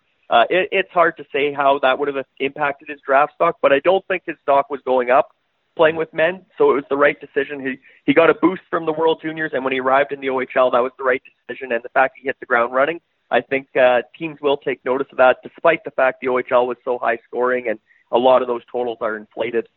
Larry Fisher's my guest, writes for the Hockey Writers, scouts for them too, as he does for Future Considerations. Let's go to Pavel Novak in your backyard in Kelowna with the Rockets, but he is the other Czech player you're referring to from the Hlinka Gretzky Cup last summer. Now you see a ton of this guy, so you're the perfect person to give us all the inside scoop about Pavel Novak. Again, a bit polarizing because he's not overly big and he's not overly fast and he's not the nicest skater. But what Pavel Novak does is he shows up on the score sheet consistently. He didn't have a lot to work with in Kelowna this season. Nolan Foote was here, but other than that, Kelowna was an offensively challenged team, and they needed somebody to step up on a nightly basis, consistent basis, and produce offense. And Pavel Novak, as an import who's new to North America, another guy who really hit the ground running and basically contributed at a point per game for Kelowna throughout the season, and seemed to be getting better as the season went along as well, and more confident and he's took more assertiveness with the puck as far as calling his own number on the power play to shoot, and he is very good on the power play. That's one thing about Pavel Novak is he's I don't want to call him a power play specialist, but he's a big time contributor on the power play, both as a playmaker and as well as a shooter. And like you said, he's a guy that I personally probably liked more so at the Hlinka than Jan Mysak. And maybe that's because I was watching Pavel Novak closer, knowing he was coming to Kelowna as a CHL import draft pick. But certainly Pavel Novak made a strong impression at the Hlinka. And the fact that Kelowna struggled to score all season, and he was the guy who led the way and was sort of the straw that stirred the drink offensively for Kelowna. And he's a kid who kind of fades sometimes. You don't notice him from shift to shift or period to period. But at the end of the game, he's always there on the score sheet. He's an offensive catalyst. He finds a way to contribute almost on a nightly basis. So a great debut for him in North America. I have him ranked 59th right at the end of the second round. I could see him sliding into that third, even fourth round based on the concerns I mentioned. But for me, Pavel Novak, like you said, a kid I've seen more than any other draft eligible this season. And he impressed me, and I think he's got the skill set to be a Thomas Tatar-type player in the NHL. All right, we'll watch for that. Now, I don't know a whole lot about Joni Jurmo, the Finnish defenseman, but lots of size there. And I know that I think a lot of people have him as potentially a second-round pick, maybe third-rounder. What about for you? Yeah, so Joni Jurmo is one of my boys this year, and he has been since probably November. I've had him in the first round at 30th overall, which is probably, like I said, probably 20 to 30 spots higher than the consolidated rankings or the average ranking for Joni Jurmo. The thing with him is the skating. He is an elite skater, and he reminds me, his skating and his offensive instincts, he's very raw prospect. He's not very polished. He's got a long way to go, but his upside is right up there with the top defenseman in this draft class, in my opinion, as far as the elite skating, which is on a whole nother level from most of the defense prospects in this draft. And just, I think the offense is there. I think it just needs to, he'll be coached and developed. And once an NHL team gets their hands on him at a development camp and a rookie camp, I think Joni Jurmo is a guy who can improve by leaps and bounds and really outplay his draft position, assuming he doesn't go in the first round where I have him ranked. But I'm a huge fan of him and his playing style and some of his raw tools. He hasn't had as much exposure, but he reminds me a lot of, I would be tempted to say he's this year's Philip Broberg, who Edmonton Oilers fans know well. He had a strong showing at the bubble camp or at the training camp prior to the return to play for the NHL. Philip Broberg did, but I see a lot of similarities in Joni Jurmo, just how powerful he is as a skater and the way he likes to rush the puck and be a bit of an offensive catalyst from the back end. Although he is raw in that sense, he didn't put up many numbers, and I think that will come. But comparatively, I think Philip Broberg's the name I throw out, and we can throw out another former Oiler defenseman, Joni Pikkanen, who was a Finnish guy with the same first name. I think there's some similarities between Joni Jurmo and Joni Pikkanen as far as the powerful, explosive skating and some of the offensive instincts that I think are coming in Jurmo, and we'll see it hopefully in his Draft Plus One season, but certainly when he gets to the NHL. Excellent. I appreciate the rundown on him because it's not a name that's come up on the show from anyone else this year, so I appreciate that. Now, Mitchell Miller is an interesting case, and he's on your personal favorites list. Tell me why. So he's another guy that he had some off-ice stuff when he was younger that brought his character into question a little bit. But on the ice, all I see, and you've seen it at the World Junior A Challenge at Christmas time, even going back to the Holinka in the summer, he was one of the better defenders for Team USA there. But in my opinion, the USHL has been producing a lot of really good defensemen in that third-round range. Jordan Harris, a third-rounder for Montreal. Zachary Jones last year in 2019 was a third-rounder for the New York Rangers. Those type of defensemen, and I think Mitch Miller is that guy. So I have him at 78, kind of right around that 75 range in the third round. But he's a kid that he does everything well. He reminds me a lot of Jordan Harris because he's not a huge offensive defenseman, but he can contribute offensively, and he's a really good kind of defender as well. He's a good 200-foot defenseman. So I like a lot about Mitch Miller, and when I watch him, I see a kid who's going to be a professional hockey player. I see him as a kid who's going to develop into a real good pro over the next 2-3 years in college, and I think whoever gets him, if he goes into that third round range, I think team's going to be really happy with their investment in drafting Mitchell Miller. Now, you mentioned the off-ice stuff. Does that factor in at all for you, or are you just assessing and rating based on what you see on the ice? Yeah, it was sort of a hazing, bullying incident in school, which, a lot of people go through that at 13, 14 years old. That was a couple of years ago, so I'm giving him the benefit of the doubt that he's a more mature kid nowadays, and that was a learning experience for him. And again, I'm going on what I've seen on the ice, which is primarily during his draft year. I didn't view too much of Mitch Miller prior to the draft year, and primarily for me, I seen him a couple times in the USHL, but certainly at the international showcases, and he caught my eye every time. And as a guy that might be one of the top American-born defensemen after Jake Sanderson in this draft class, I think we could see guys like Mitch Miller and Brock Faber really, emerge, even if they're third-round picks, emerge as some of the better, again, not super big defensemen, kind of on the smaller side, but modern-day defensemen, puck-moving defensemen who defend well. Still, I don't want to say Josh Morrissey, but, that type of defenseman where they might not have a huge amount of offense, but they can contribute offensively and certainly play equally well in their own zone. Larry, I think you're the first guy to give me a goalie on their list of personal favorites. Dylan Garand is yours from the Kamloops Blazers, another guy you would have seen a lot this year. Of the goalies available out of the WHL, is he the top one for you? He is, and he's not overly big, but I think Dylan Garand he's got two things going for him. One is the athletic ability, because he's a fitness freak and he's extremely devoted to his craft, and he's very big into off-ice fitness and training. He had really good results at the CHL Top Prospects game. He tested among the best there as a goaltender. And the other thing is his smarts. He's the Scholastic Player of the Year, I believe, for the CHL, certainly for the WHL. So he's a very determined, motivated kid, and I think whatever he sets his mind to, Dylan Garand tends to accomplish.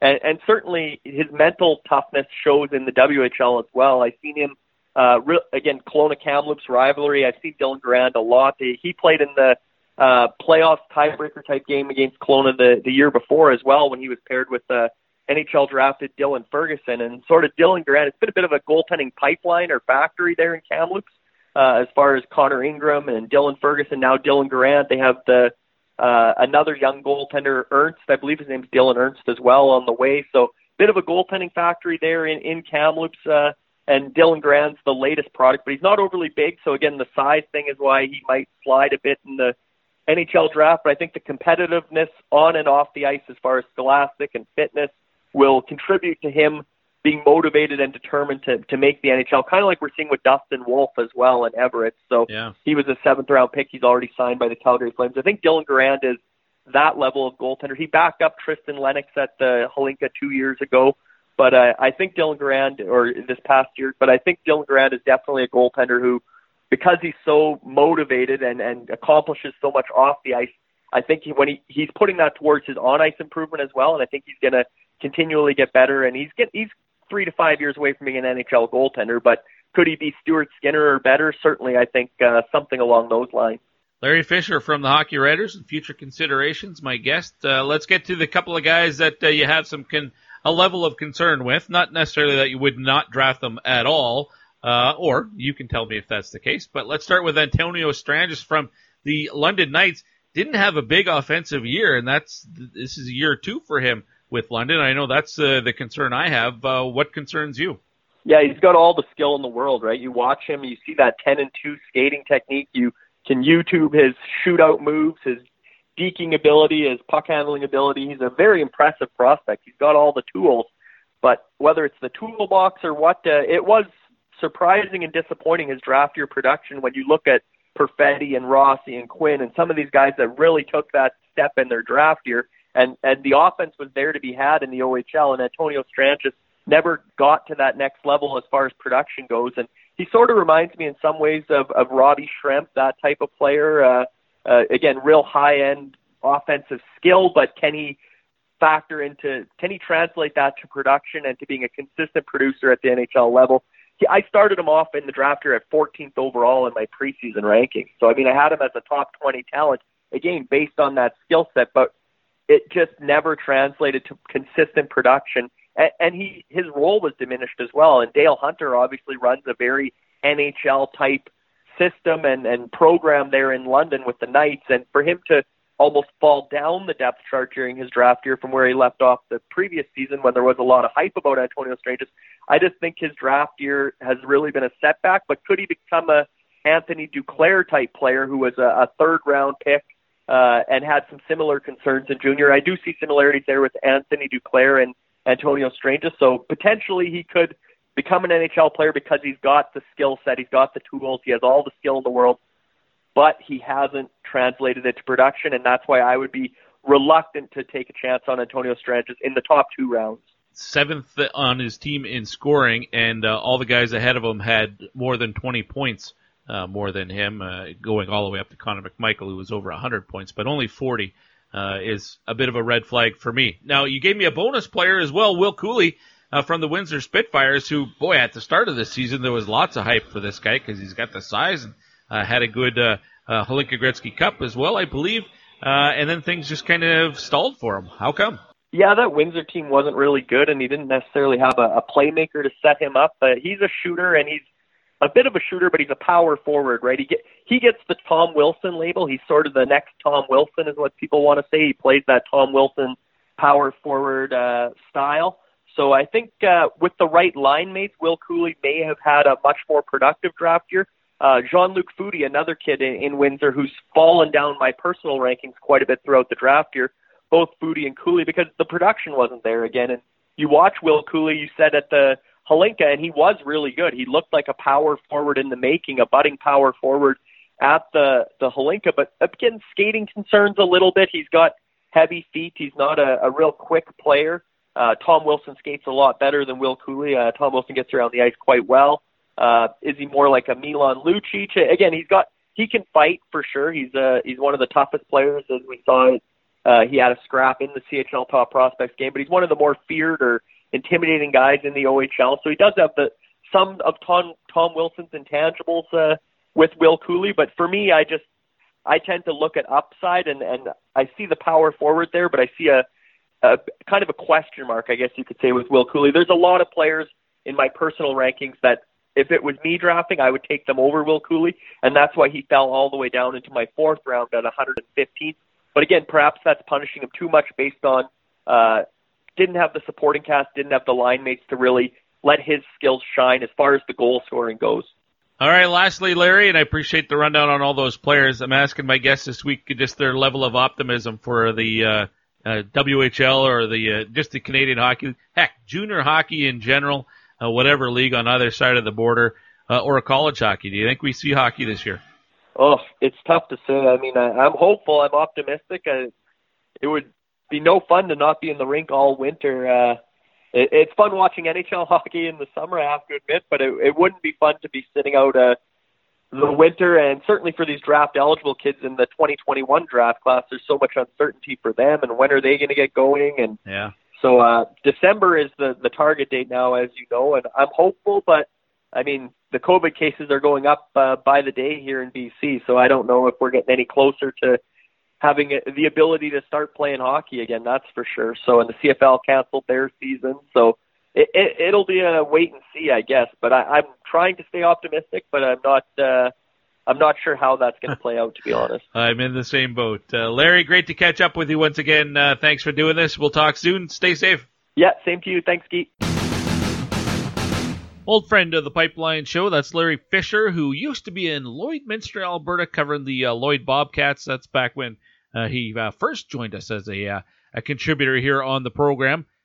Boy, that's got to be 10 years ago now, if not more. But he's been in Kelowna for the last number of years and is always a guy who loves the draft and puts out his own extensive list, too. I'm sure if you go to his Twitter feed, you'll find that. And I mentioned it when I asked everybody for a list of 6 guys. He seriously gave me a list of 14 or 15 names, and I just picked out 6 guys that I wanted to talk about. Justin Barron, for one, because of the whole blood clot situation. To me, is a bit of a draft day, a wild card. I wanted to get his thoughts on Jan Mysak. What if he had played the entire season in the OHL instead of coming over just after the World Junior? Obviously, he's in Kelowna, so gets a real good read on Pavel Novak. Dylan Garand, out of the WHL, and just wanted to know, is he the top goalie out of the dub in Larry's mind? And then a couple of just the €1 in Yoni Yermo, who I knew nothing about. And then Mitch Miller, who, again, if you remember one of the final episodes of season 15, I had actually recorded an interview with Mr. Miller, but held back on it because afterwards I'd heard some, what you heard Larry mention about some off-ice issues. Larry called it bullying, which happened about 3-4 years ago. And I didn't actually air that interview because I wanted to give Mitchell Miller a chance to address what happened. So again, I reached out to Mitchell the day after and told him that. I didn't hear from him. I did not hear from his agent either. Still haven't heard from either one. So I'm not going to play that interview until I can offer a complete picture of that story, because it is an incident that bothers me as a parent of a special needs kid. And I know it's something NHL teams are aware of that would have asked him about it. And so I thought it needed to be asked with Mitchell Miller, and that hasn't happened yet. Could, but until, if and when it does, then I'll share that interview again. But that was why I picked that name off of Larry's list to talk about, to see if it was a factor for Larry or not. And then we got into a couple of guys that Larry has, pumps the brakes on a little bit, with Antonio Strangus and Will Cooley. As always, you can let me know what you think of what my guests are saying and their opinions, and what I've said as well. You can follow me on Twitter at TPS_Gee if you're not following me already. If you are listening and enjoy the Pipeline Show, you might as well follow me, because it's basically all I talk about on Twitter. I don't really get all that political, some personal stuff here and there, but I try to keep my politics out of it, because I think what we've seen in North America, not just in the States, but here in Canada too, is a pretty healthy divide between where you are on the political spectrum. And I just want to talk hockey on the show. So at TPS_Gee is where you can get me on Twitter. One segment left to go. Cam Robinson from Elite Prospects is my guest. It's a lengthy one. He goes in depth on the players on his list. It's a terrific segment. I know you're going to enjoy it. And that wraps up the Season 16 premiere next here on The Pipeline Show. Up now to DeBrusque, gains the Tiger line, shoots, scored! Jake DeBrusque does it again in overtime! Hey, it's Jake DeBrusque of the Swift Current Broncos, and you're listening to The Pipeline Show.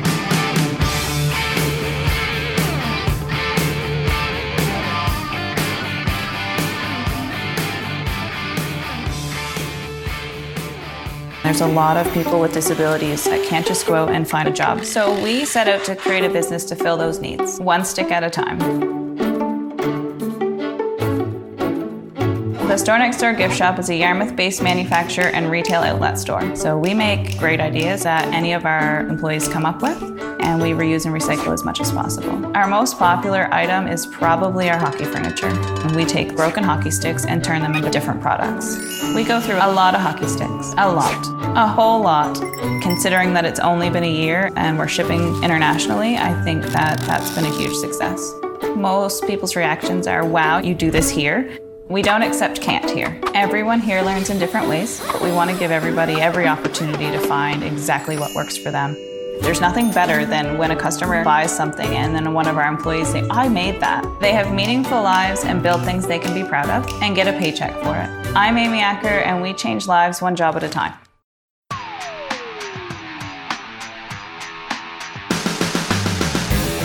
You're listening to The Pipeline Show with Guy Flaming. Nobody makes me bleed my own blood. Nobody!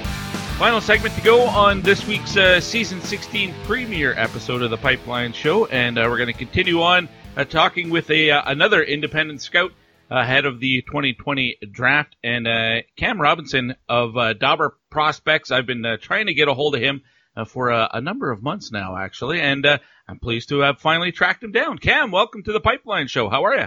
I'm doing well, yeah. Thanks a lot for having me on, and like you, I'm happy that we could finally work it out and have a chat here. Now, I mentioned Dauber Prospects, but you're also connected with Elite Prospects as well, with the scouting that goes on there. How does that work when you're trying to balance two?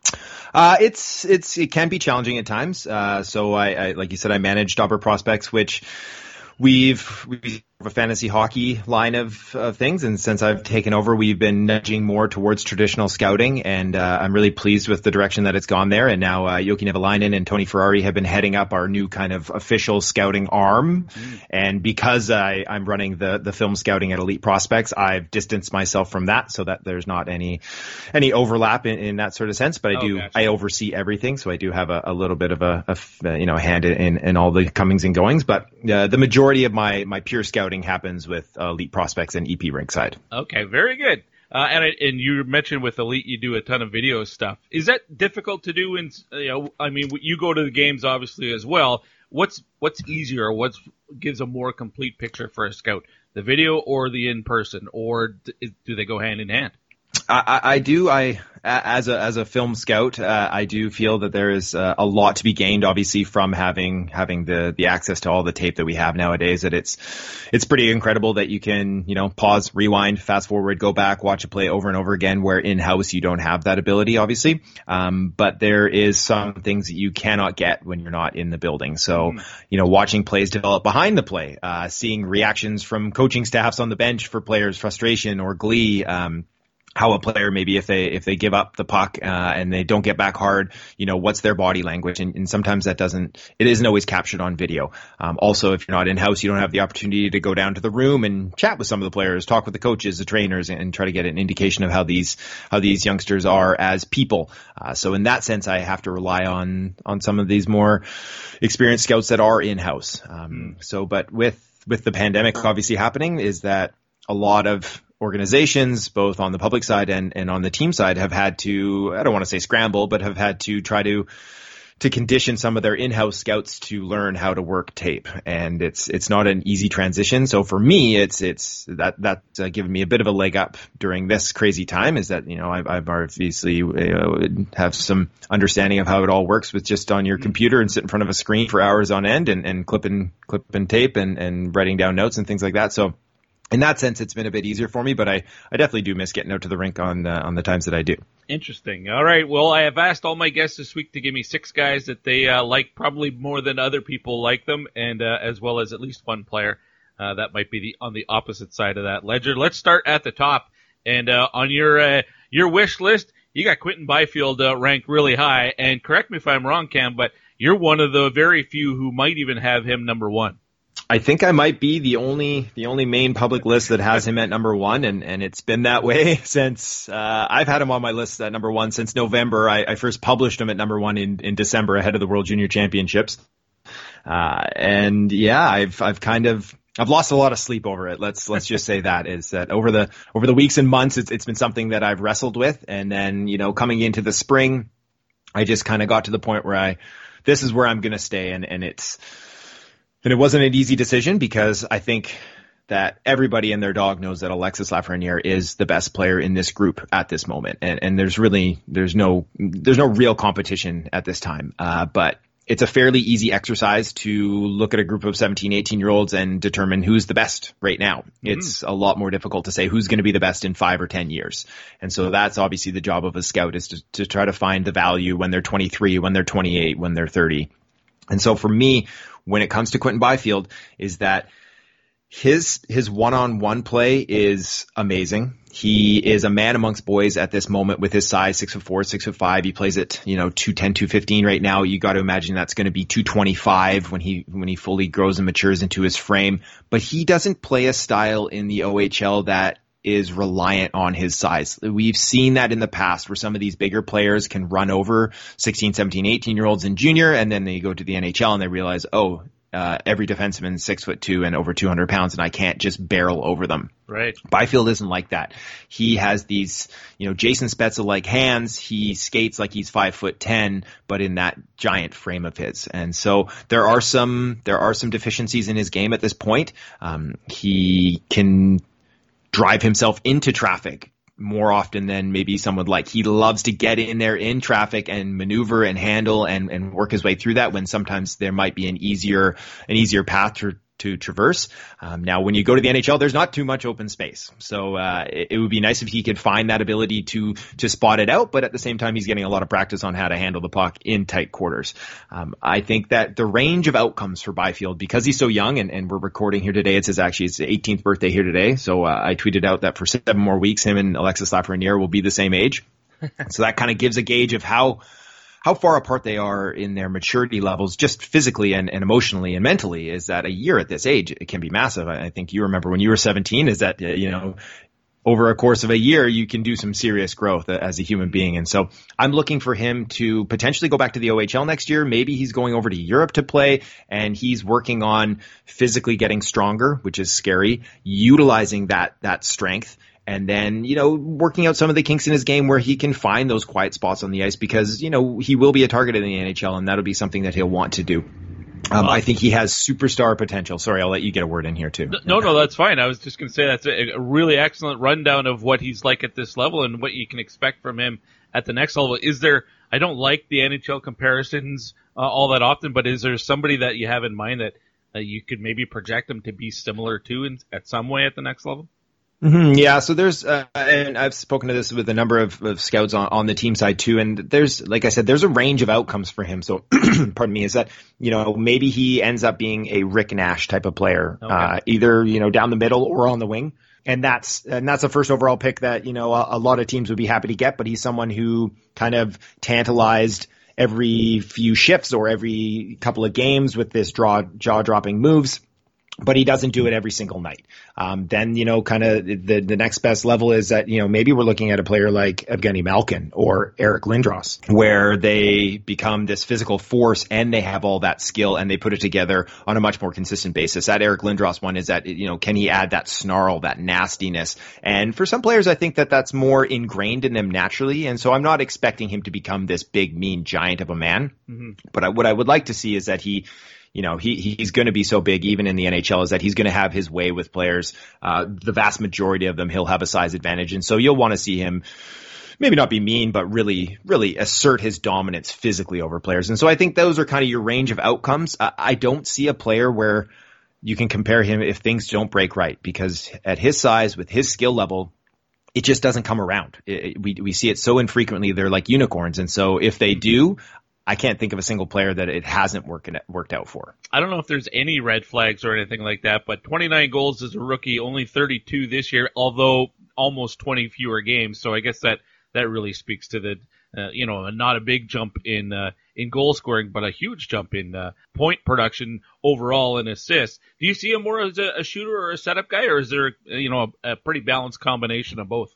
I think there is a balance. I think he maybe defers a little bit more to the pass, but he has a great release as well. It's heavy, it's quick, and it's accurate too. So, I've heard some people talk about Leon Draisaitl. I think Draisaitl's a better finisher than Byfield is. I don't see 50 goals in all likelihood coming for Byfield at some point, but, if he's not going to be Joe Thornton. He's not going to be putting up 17, 18 goals a season. I think that this kid is that if he reaches his potential, we're talking 30, 35 a year with those 50, 60 assists coming down in kind of that peak part of his career.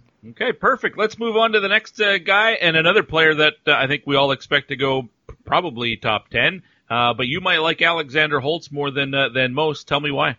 Yeah, so I ended up putting Holtz number 4 on my final board. Again, I think that might be one of the higher rankings of him.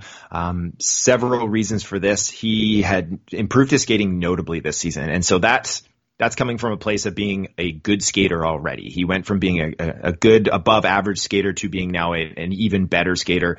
And he did so playing against men in the SHL. And so that's, plus number 1 for me. Also speaking with some coaches and some people there in the Swedish Hockey League is that as a 17-year-old, he was welcomed with open arms on his club into a top 6 role, and he meshed immediately. He is, a mature kid in that sense that all he wants to do is get better, and all he wants to do is score goals and win games. And that is infectious, and the veterans on his team, they were drawn to that, and they're big fans of this kid. And I think that internal desire to improve, that fire is very, very important to assess these kids. And then, of course, you staple that on top of, by far the best release in this class. And you've got a recipe for some gaudy point totals. So as I mentioned, I don't expect to see Quentin Byfield putting up 50 goals. If one day Alexander Holtz put up 50 goals, that wouldn't surprise me. So I think he plays a little bit like Patrick Laine, where he can shoot through his stride. So in flight, he can let the shot go and he can catch netminders off guard, similar to how Joe Sakic used to do it back in the day, where all of a sudden it's off his stick and you didn't see it coming because he was still mid-flight. He's equally dangerous on the power play. So to have that goal scoring ability to come from even strength and on the power play, in setup, in transition. He's also quite a good passer too. So he's not a one-trick pony. I think in that regard, he's more well-rounded than a player like Patrick Laine. I think that he won't ever be an elite burner, one of these guys that's going to be snaking breakaways everywhere, but he has great balance. His stance is there. He reinforces himself with the puck. He can handle it well. He can shake and bake at one-on-one situations in the SHL already, sort of thing. He's got a lot to his game that I think is more well-rounded than a lot of people give him credit for.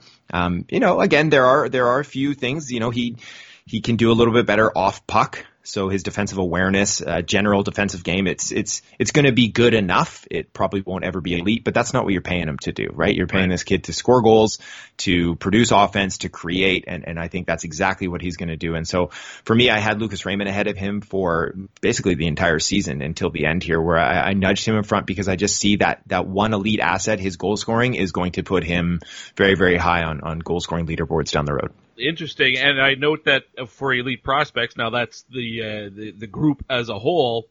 They have Raymond number 3 and Holtz number 6. So different for you, just one guy on that staff. So I imagine there were some healthy discussions there when you were trying to state your case. Yeah, there absolutely was, and we actually just recorded. We did kind of our security council meeting where we parsed down some of our scouts, and we just kind of had the head of each department, and we kind of put together our final locked in board. And I won't give anything away, but I was beating the table for a few guys, and Alexander Holtz was one of them for sure, and a couple more that we'll be talking about here later on the day, so that we might have them a little bit higher up on the final list with EP Ringside here when it's released again with our draft guide. All right, well, let's get to another one of those guys that's on your personal favorites list, defenseman Brock Faber, and it seems to me that this is a real divisive guy. You either really like him or he doesn't do a whole lot for you. Obviously, he impresses you, though. He does very much, and he's one of these guys that is just a modern-day defenseman. And so he is an excellent skater, like a very, very efficient skater. He creates speed quickly with a long fluid stride. The recovery is nice. I love the way this kid skates. He's not the biggest player at 6 foot, but he's sturdy at 195 pounds. You're going to imagine he's playing over 200 pounds. Very, very young for this crop. You know, we talked about it's Byfield's birthday today. I think Faber doesn't turn 18 for another week or so. So he's one of the younger kids in this crop, has a lot of developmental path ahead of him, runway. He was playing on a team at the U.S. National Development Program there that didn't have a lot of offensive talent to work with up front. And we've had this conversation a lot with Jake Sanderson, is that, you know, Jake Sanderson's this tremendous defenseman that didn't put up great numbers, but he probably will next year playing, in the NCAA, if there is an NCAA season.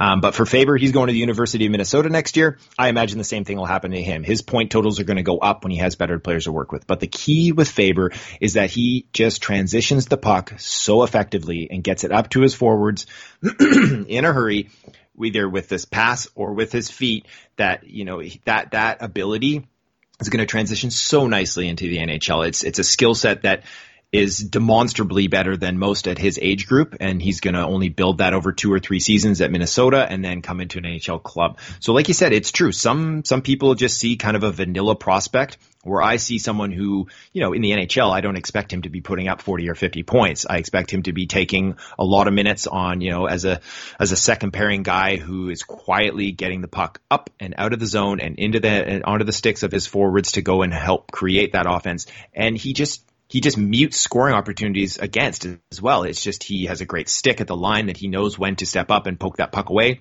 He knows when he needs to give a little and angle into the corner. Just a really quietly effective player who I'm a big, big fan of. And obviously that skating is going to give him a leg up in every facet, because he's so responsible. But if he does make a mistake, he has the ability to get back and clean it up. Now, nobody's perfect. There's got to be areas of his game that leave you wanting more at this point, things that you think he needs to focus on, to work on. Or what might some of those be?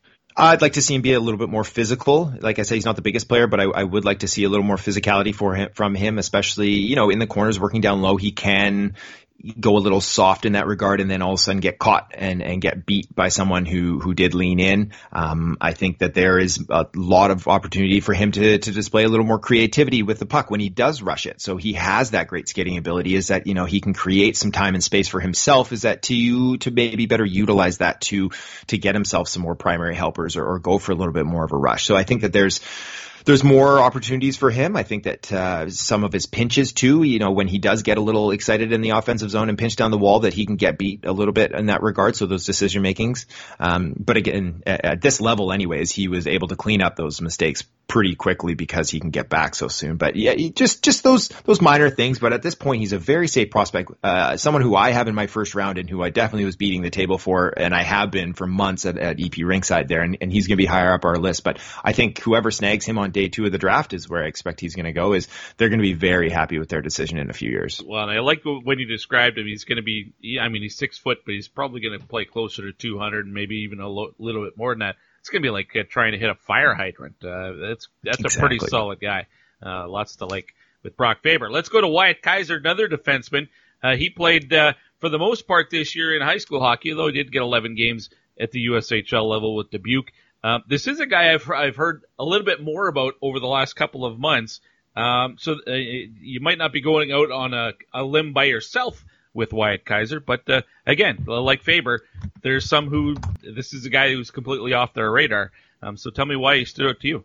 Yeah, I might be on a limb with Wyatt Kaiser because I've got him in my first round, at the tail end there, and we've got him at Elite Prospects in our second round, and then I'm not sure anybody else has him, in the top 3 rounds. So this is a kid that I've definitely put my flag in, and another thing similar to Alexander Holtz is that speaking to people close to him and his family and the teams that he's played with, is that this kid has the drive, that he's one of these ones that if you're going to put some money down on a player finding a way, this is a very good bet to do it. He has an elite brain. So this is one of the high end thinkers of the game. We'll talk about his weaknesses in a little bit that contradict that a little bit, but he is a high end thinker of the game. Tremendous skater, another standout skater in many regards. So he has straight line separation speed, his edge work and ability to maneuver in tight spaces. He allows him to, escape pressure quickly and efficiently. He throws in a little stutter step in that Mohawk skating technique a little bit too to create some deception. I love the way that he can stop and start on a dime. His breakout passes, makes pinpoint passes very quickly, accurate at hitting the forwards right on the tape.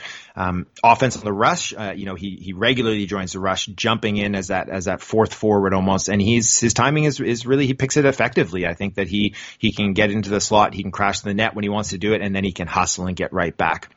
Can be quite aggressive on the blue line to step up, to both blue lines actually, to step up and squash kind of oncoming or potentially oncoming rushes against. The weaknesses. The shot isn't very strong. I think that's an area that he definitely can improve on. And one of the more correctable issues in his game or in anyone's game is adding some more strength and some more quickness to your shot. So I think that is one of them. And then here's the one that kind of contradicts that he has an elite vein, is that sometimes he's a liability to make one or two glaring mistakes in a game. Ones where you go, what was that? And I think that has been something that has trailed him for a little while now, and that we've started to see minimize a little bit as the season wore on, but it'll just be a strange turnover in his own zone, or he'll blow a tire trying to cut too sharply when he doesn't have the support to do so, things like that. So I think he needs to add strength, both to play the physical style of game that he's going to need to play, and to add some power and pop to that shot. And then he's just going to need to clean up those silly errors that he makes at times, even at the high school level, where he's just so head and shoulders above a lot of the talent in those circuits in high school hockey. Obviously, when he was playing up in the USHL, he didn't get many points, but I watched every game, every shift of his in the USHL, and he was very, very good. He was getting power play time too, but just the creativity and the offense weren't coming with him. And I think that was part and parcel with playing in a more difficult league and adjusting. And it was such a short time, 10 or 11 games, but everything, the skating, the passing, the calmness with the puck, that was all there, and that was prevalent. And I think that we're going to continue to see that when he goes to, I think he's going to Duluth. Yeah. And, so he's a program that knows how to develop defenders. For sure. So another one of these guys that's going to go on day two, he might be sitting there round 3, round 4. And if someone's able to pick this kid up in that zone, I think that'll be a home run swing. I would be, standing and applauding a team if they can get him that late, while also being incredibly upset that he was still sitting there. I like that he's going to Duluth. That's been a defenseman factory for a while now. And here's the reason why I'm not a scout and I'm just a guy who hosts a show about prospects. Tell me about the Mohawk skating style. Can you dumb that down for me and for my audience that might not be as ingrained or in tune to it as you are? What does that mean? What does it look like? Sure. And for you, I think this will clear it up pretty. Remember Hunter Shinkarik? Yes. Remember how he would open up his hips and he would almost be skating sideways as he's got his feet pointed in opposite directions. So you open it up and then you're kind of shifting your weight, keeping yourself almost sideways where you're working your hips. And it's that open-faced skating style. Usually it's to get around somebody. And we see Antonio Stranges does that a ton for London this season, the last couple seasons in the OHL, to a fault almost. But it's a way to maneuver your body and your edges to get around a player in a tight situation. Maybe it's coming down the wall and a defenseman's trying to pinch you out, and all of a sudden you're sideways while facing the defenseman coming in to hit you, and you slip right through that, and you can manage to keep your acceleration going by working the edges with your hips wide open. And so it can be an effective tool in very specific situations, but if overused, it becomes inefficient and you're almost wasting opportunities to gain speed or to get that straight line going. Excellent. I appreciate that. Okay, Helge Grans is a Swedish defenseman, but he's a big guy. We've been talking about a couple of smaller guys, but what is he listed? 6'3" and about 195 pounds. According to Elite Prospects. So this is a guy that's at the other end of the spectrum when it comes to size. Where do you have him in your personal rankings, and why? Yeah, let's see. Where exactly do I have him? I think I have him 16 on my board. Wow. Let's just double check that. Yeah, so a little bit higher on this guy. Yeah, I have him 16 on my list. So like you said, 6'3", 192, right shot defenseman, a little bit younger for this crop again. That's going to be something you hear about from me often, and that's not something that I we'll say, you're born in September, late September, and you're older for this crop, I'm going to bump you down my list. Or you're born in August, so you're very young for this crop, I'm going to bump you up my list. But when I see players that are young for a crop and are still showing areas of improvement that will come with physical maturity or, basic general emotional, mental maturity that comes with that extra year of growth, or opportunity with their clubs. It's a lot harder for a very young 17-year-old to crack a high-level spot in a men's pro league in Europe, or even in the OHL in some circumstances, than it is for someone on the older end of their draft-eligible year. So when it comes to Grans, another great skater.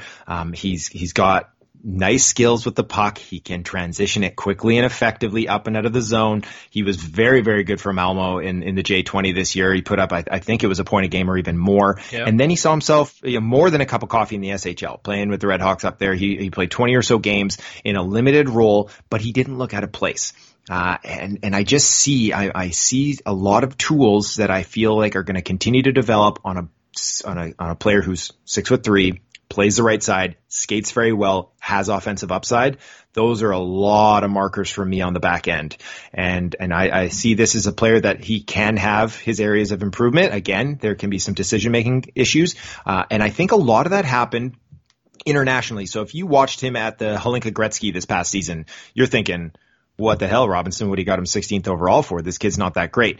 If you watched him in the SHL for his 20 games, you would probably say the other. You would agree with me, because his international play left a lot to be desired, while his club play, you saw all this potential, and you saw a player who could dominate his age group and then still look strong as a 17-year-old playing against men in, arguably the third or fourth best league in the world. So for me, Helge Grans, I think there's a world out there where in 5 or 10 years, if he goes in the late teens or 20s, that we're asking the question is how did he fall to 18 or 20 or something like that? Because his potential could be a top pairing defenseman. I think the safer bet is that he ends up as more of a second pairing, second power play type of guy, but there is that room for growth that he could be a home run hit even in the mid-late first round. All right, let's move on to Ozzy Weisblatt, the last guy on your list of personal favorites that we're going to chat about today, but I saw a lot of him with the Prince Albert Raiders in the WHL, and there's lots to like. He'd be one of the guys on my list as well, I think, but tell me why he's on your list, Cam.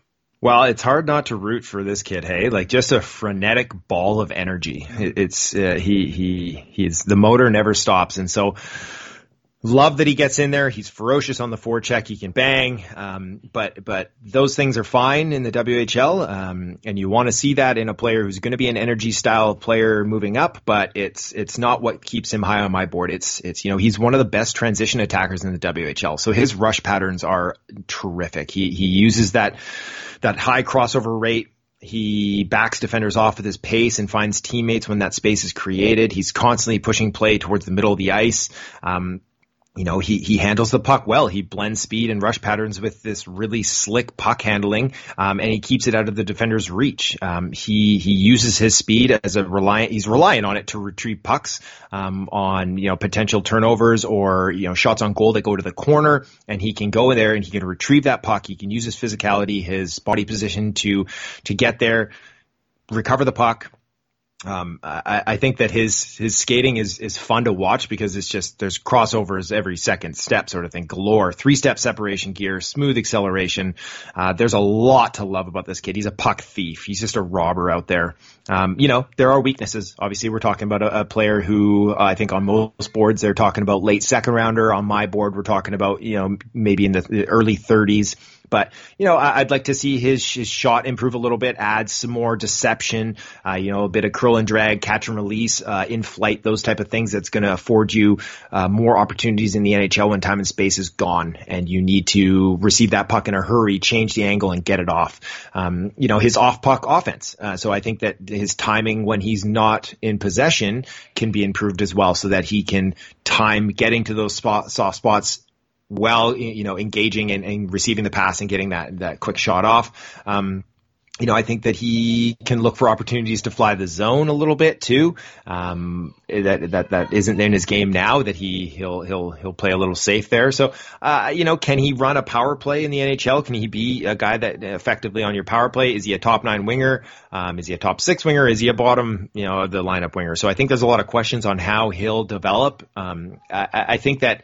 There's several guys that we've talked about today, but it'll be important for what organization he goes to and how they bring him along, what vision they have for him as a type of player, because you don't want to try to push, a triangle into a square hole. And so I think that you need to play to his strength, and that is, his energy, his skating, his ability to retrieve pucks. And so for me, that screams an effective third line energy style winger. But those guys are very, very valuable, especially, we see right now in the playoff season is that third lines can be the difference in a series. I see Tampa Bay now, and their third line right now is just incredible. And the same with Vegas. It's just a bunch of speed, and they can't get the other team can't get the puck back off of them, and they just get them hemmed in. And so I think that Ozzy Weisbach could be that type of player. Cam Robinson from Elite Prospects, my guest. Now, Cam, I asked everybody for it again. 6 guys on the wish list, and 2 guys that they're probably going to get drafted before you'd be comfortable taking them. I'm going to get to the big name last, but we're going to chat about William Wallinder first. Now, this is a guy, again, that a lot of people do like and would have potentially in the first round at some point. What about for you? So I see all the things with William Wallinder that everybody else sees. So he is a super smooth skater, very fluid stride, technically skilled. And at his size, at 6'3" or 6'4", it's very, very impressive. He has nice agility, quick turning from backwards to forward. He plays that mobile and offensive style game. So I think that smooth lateral movement, the acceleration, everything's there. Pardon me. Soft hands, good puck control. He can overhandle the puck. He's got a decent first pass out of the zone. Then, we get into some of the negatives here. And so I think that, I keep going back to Western League players for you here is that, remember Jake Virtanen and how he played the game is that he could dominate with his size and his speed, and he had that terrific shot when he was playing in the dub. But you could see that he had all these tools, but he maybe lacked the toolbox to carry them around. And that's what I see from Wallinder, is that he has all these terrific tools, but he can't put them all together because he's not an intelligent player. And so I don't think he understands the defensive side of the game, how to play defense. I truly feel that he doesn't understand how to play defense, and that's a big concern for me for a defenseman. I think his passing game is wildly inconsistent, that he can miss players in flight not by inches, but by feet. And so that is also concerning. He can be too offensively minded. So I think that his positioning on the ice, all over the ice, there's multiple times in a game, many times in the game where he's clearly out of position because he's cheating for offense or he's looking to cheat for offense.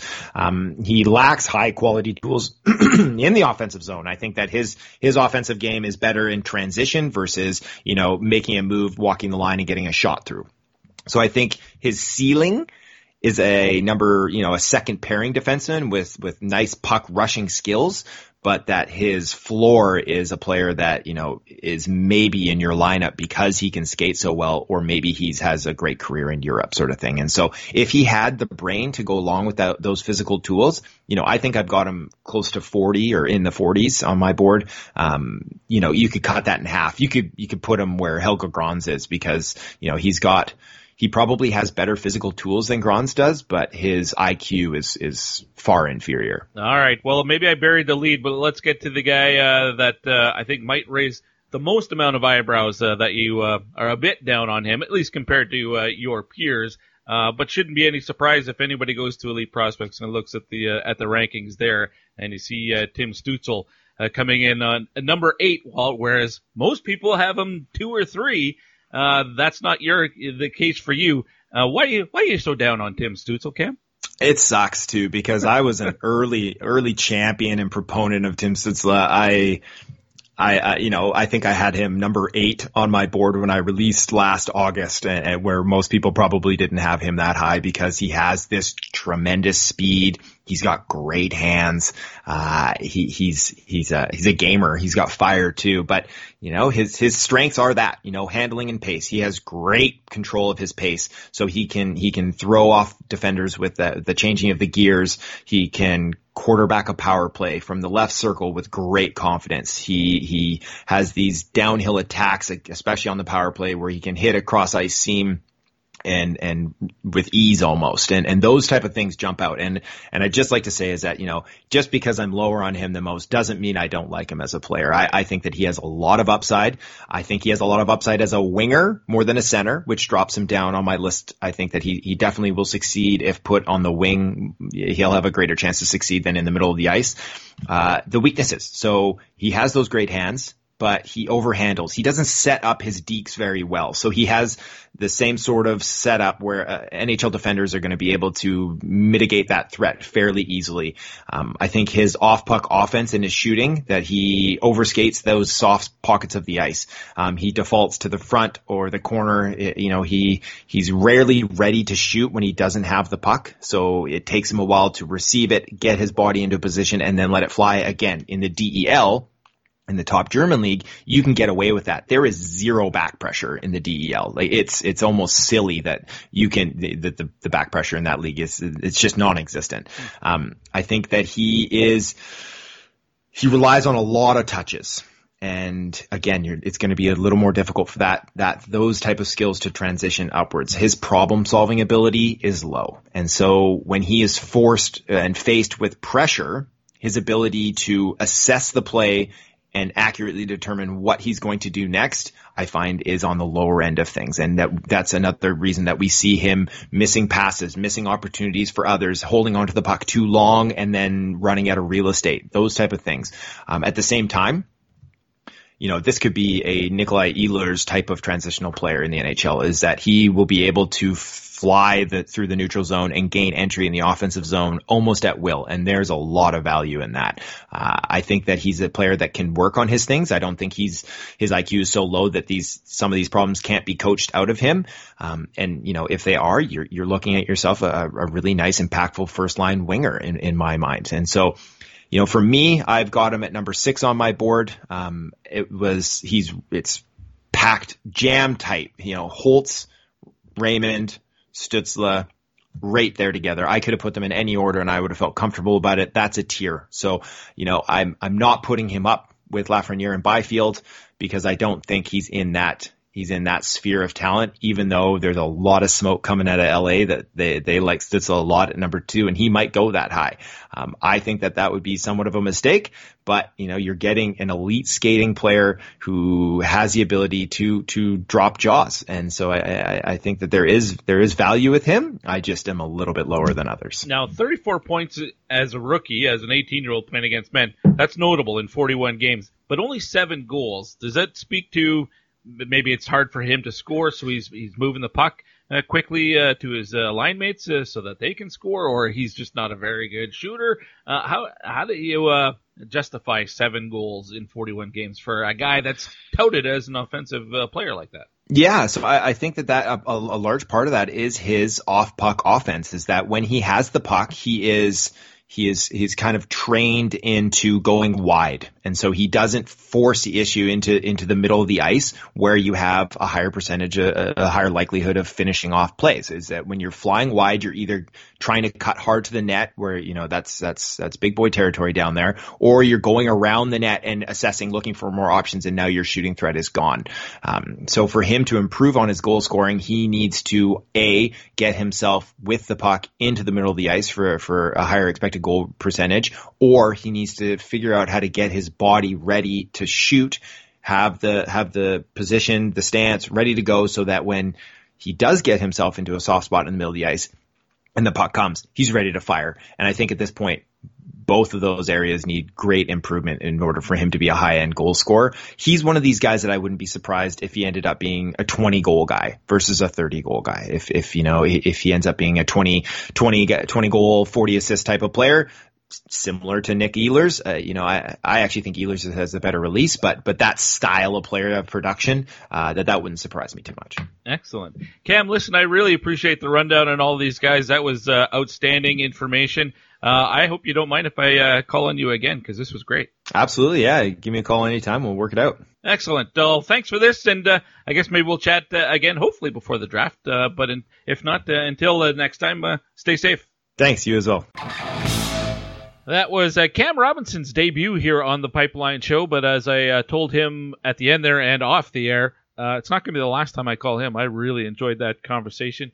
I like how he was able to explain to me what the Mohawk skating style is all about, and terrific insight into a number of players. I like, talking about Quinton Byfield, why he has him number one. I mean, every year it seems like there's some group out there or some independent scout that has a different guy than the consensus ranked number one. And a lot of times it's like, oh, that guy just wants to get a little attention. But Cam backs it up. Like, he's got an opinion about Byfield Lafreniere that goes against the grain, but he gives some really good reasoning for it. So I like that. Kudos to him. I also like how he broke down Alexander Holtz, because I'm intrigued to see where he's ranked for people in accordance to some of the other European forwards that are available, like Lucas Raymond, for example, because Holtz outscored him, outproduced him. And then you throw Noel Gunler into the mix. And so I'm just curious to see how it all breaks down. It's not that I'm agreeing or disagreeing. It's just I like that conversation. I like having that conversation with people with opinions, educated opinions, informed opinions.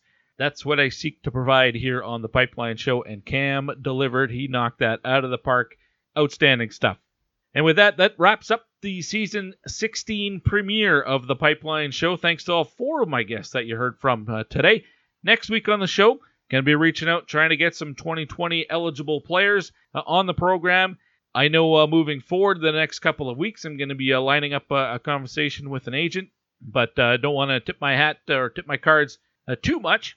But looking forward to what's to come here in the next little bit. As always, if you're a fan of the Pipeline Show, if you appreciate the content that you hear here, maybe consider becoming a patron. Patreon.com/thepipelineshow. All the details for you, what that means, what you get by signing up to be a patron.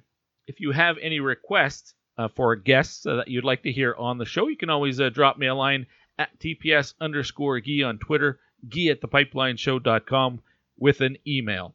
Until next week, continue to treat each other with respect. Stressful times for everybody. Everybody's kids supposed to be going back to school here in a couple of weeks. Oh, by the way, if you're in the Edmonton area and you're uneasy about Alberta's back-to-school plans, there is an alternative that you might want to consider. I tweeted about it earlier today. Check out my Twitter feed. Might want to contact Mr. G, Liam Ganton, as he is a tutor for hire, basically. All the details on his Facebook page, but I tweeted out the link to that. So at TPS_Guy, and look for that. Might be well worth your while. I've known Liam since he was 8 years old. He's in his 30s now. I happen to be married to his sister. But he is a first-class guy, and he's going to help your kids get the grades that they're looking for, that you're hoping for. And I know, because he helped my son, and is going to again this fall. So check that out. Until next week, everybody, continue to treat each other with respect and kindness, and we will talk to you next week right here on The Pipeline Show. See ya.